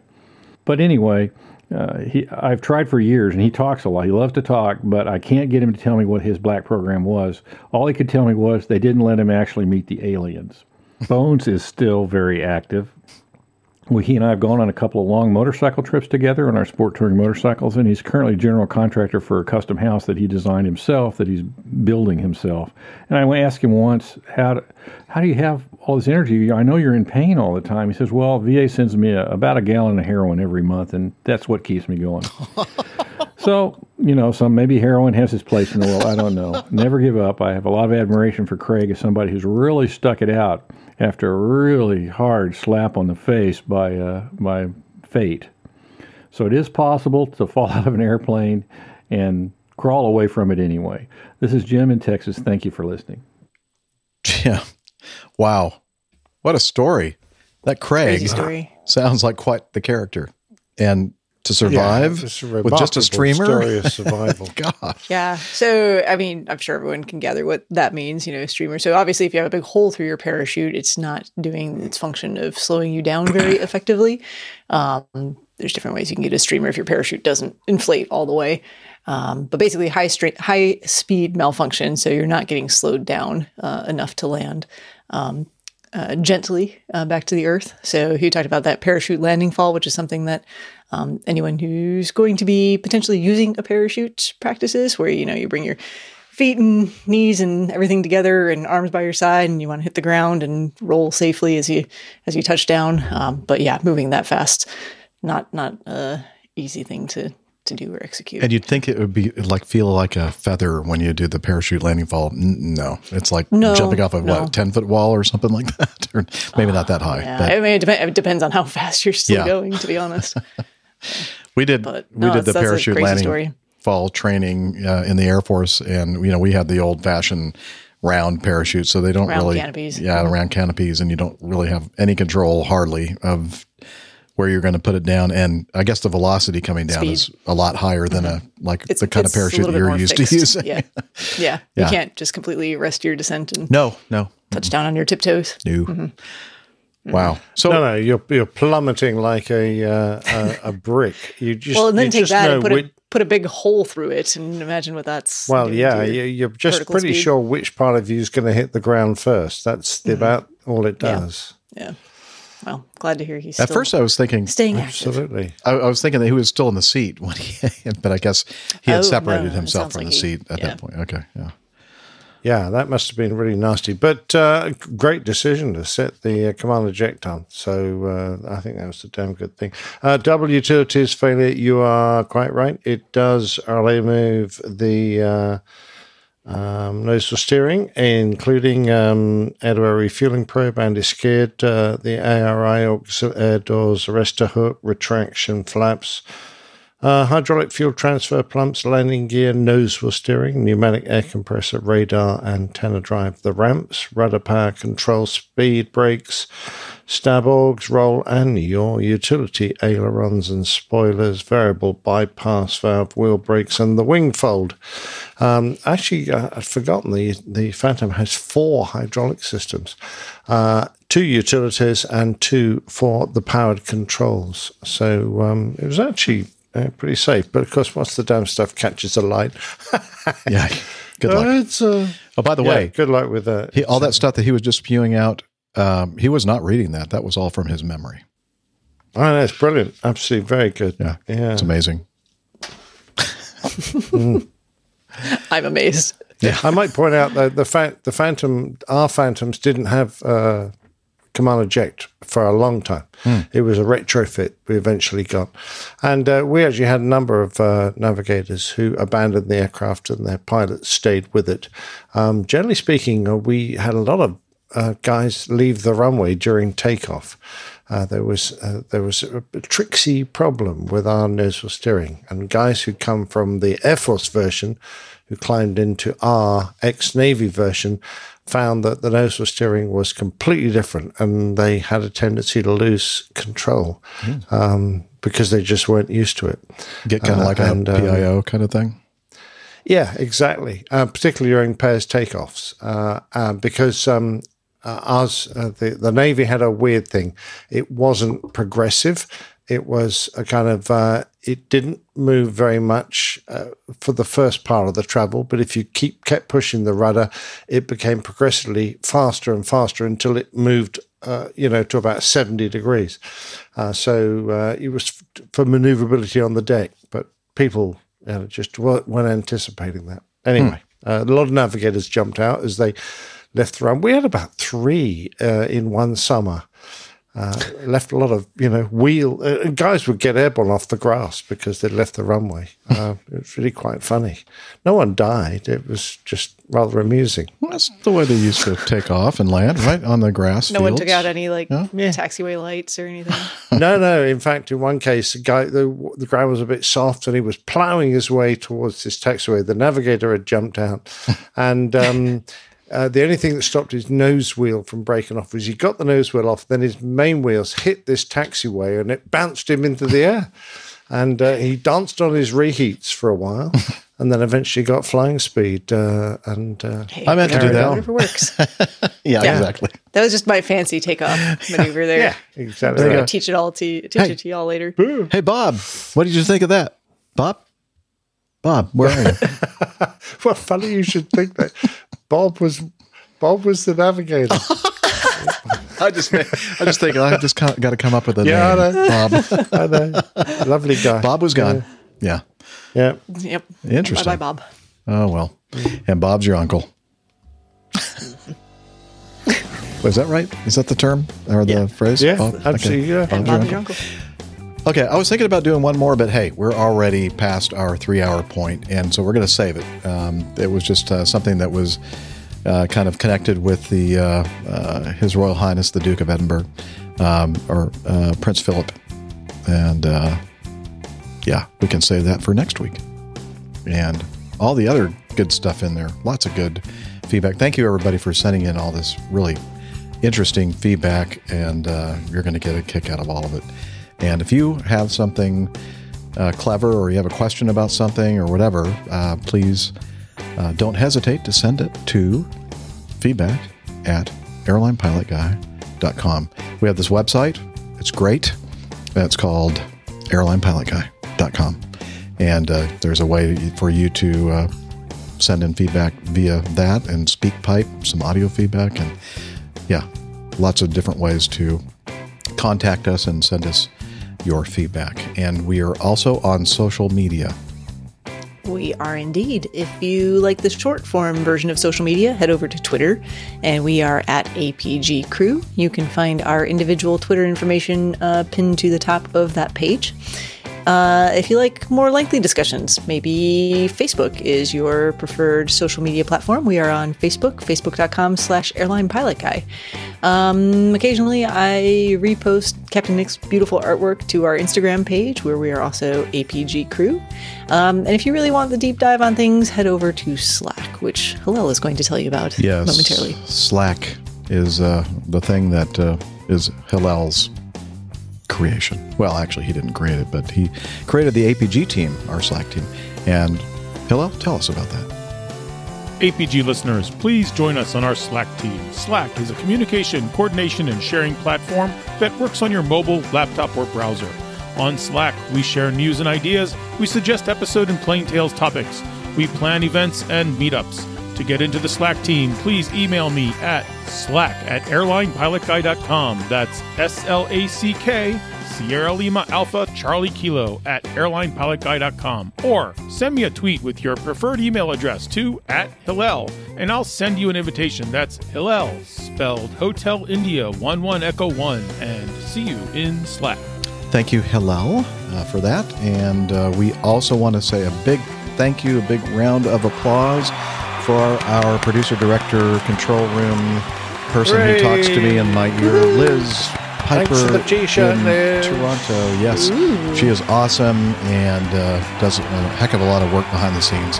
Thank you, Liz, for that. And let's see, let me make sure I don't abruptly fade. There we go. That's much better. And until next time, we're hoping that you'll join us again, and wishing you clear skies, unlimited visibility, and tailwinds. Take care, and God bless. Cheers, y'all. Bye, buddy. Bye, St. George. Yeah, he's up in the sky. It's the airline pilot guy. Meep, meep. Good day.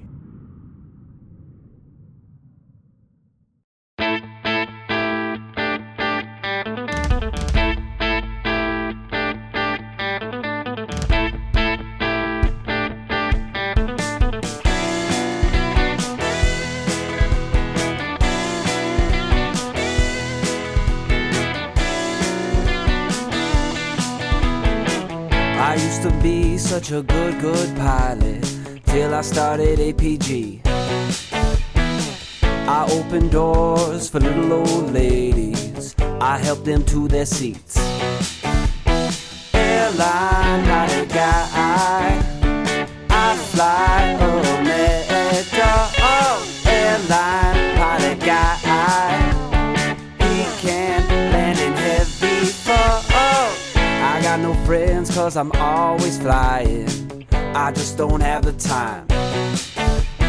But I can land this old plane, I can land it just fine. Airline pilot guy,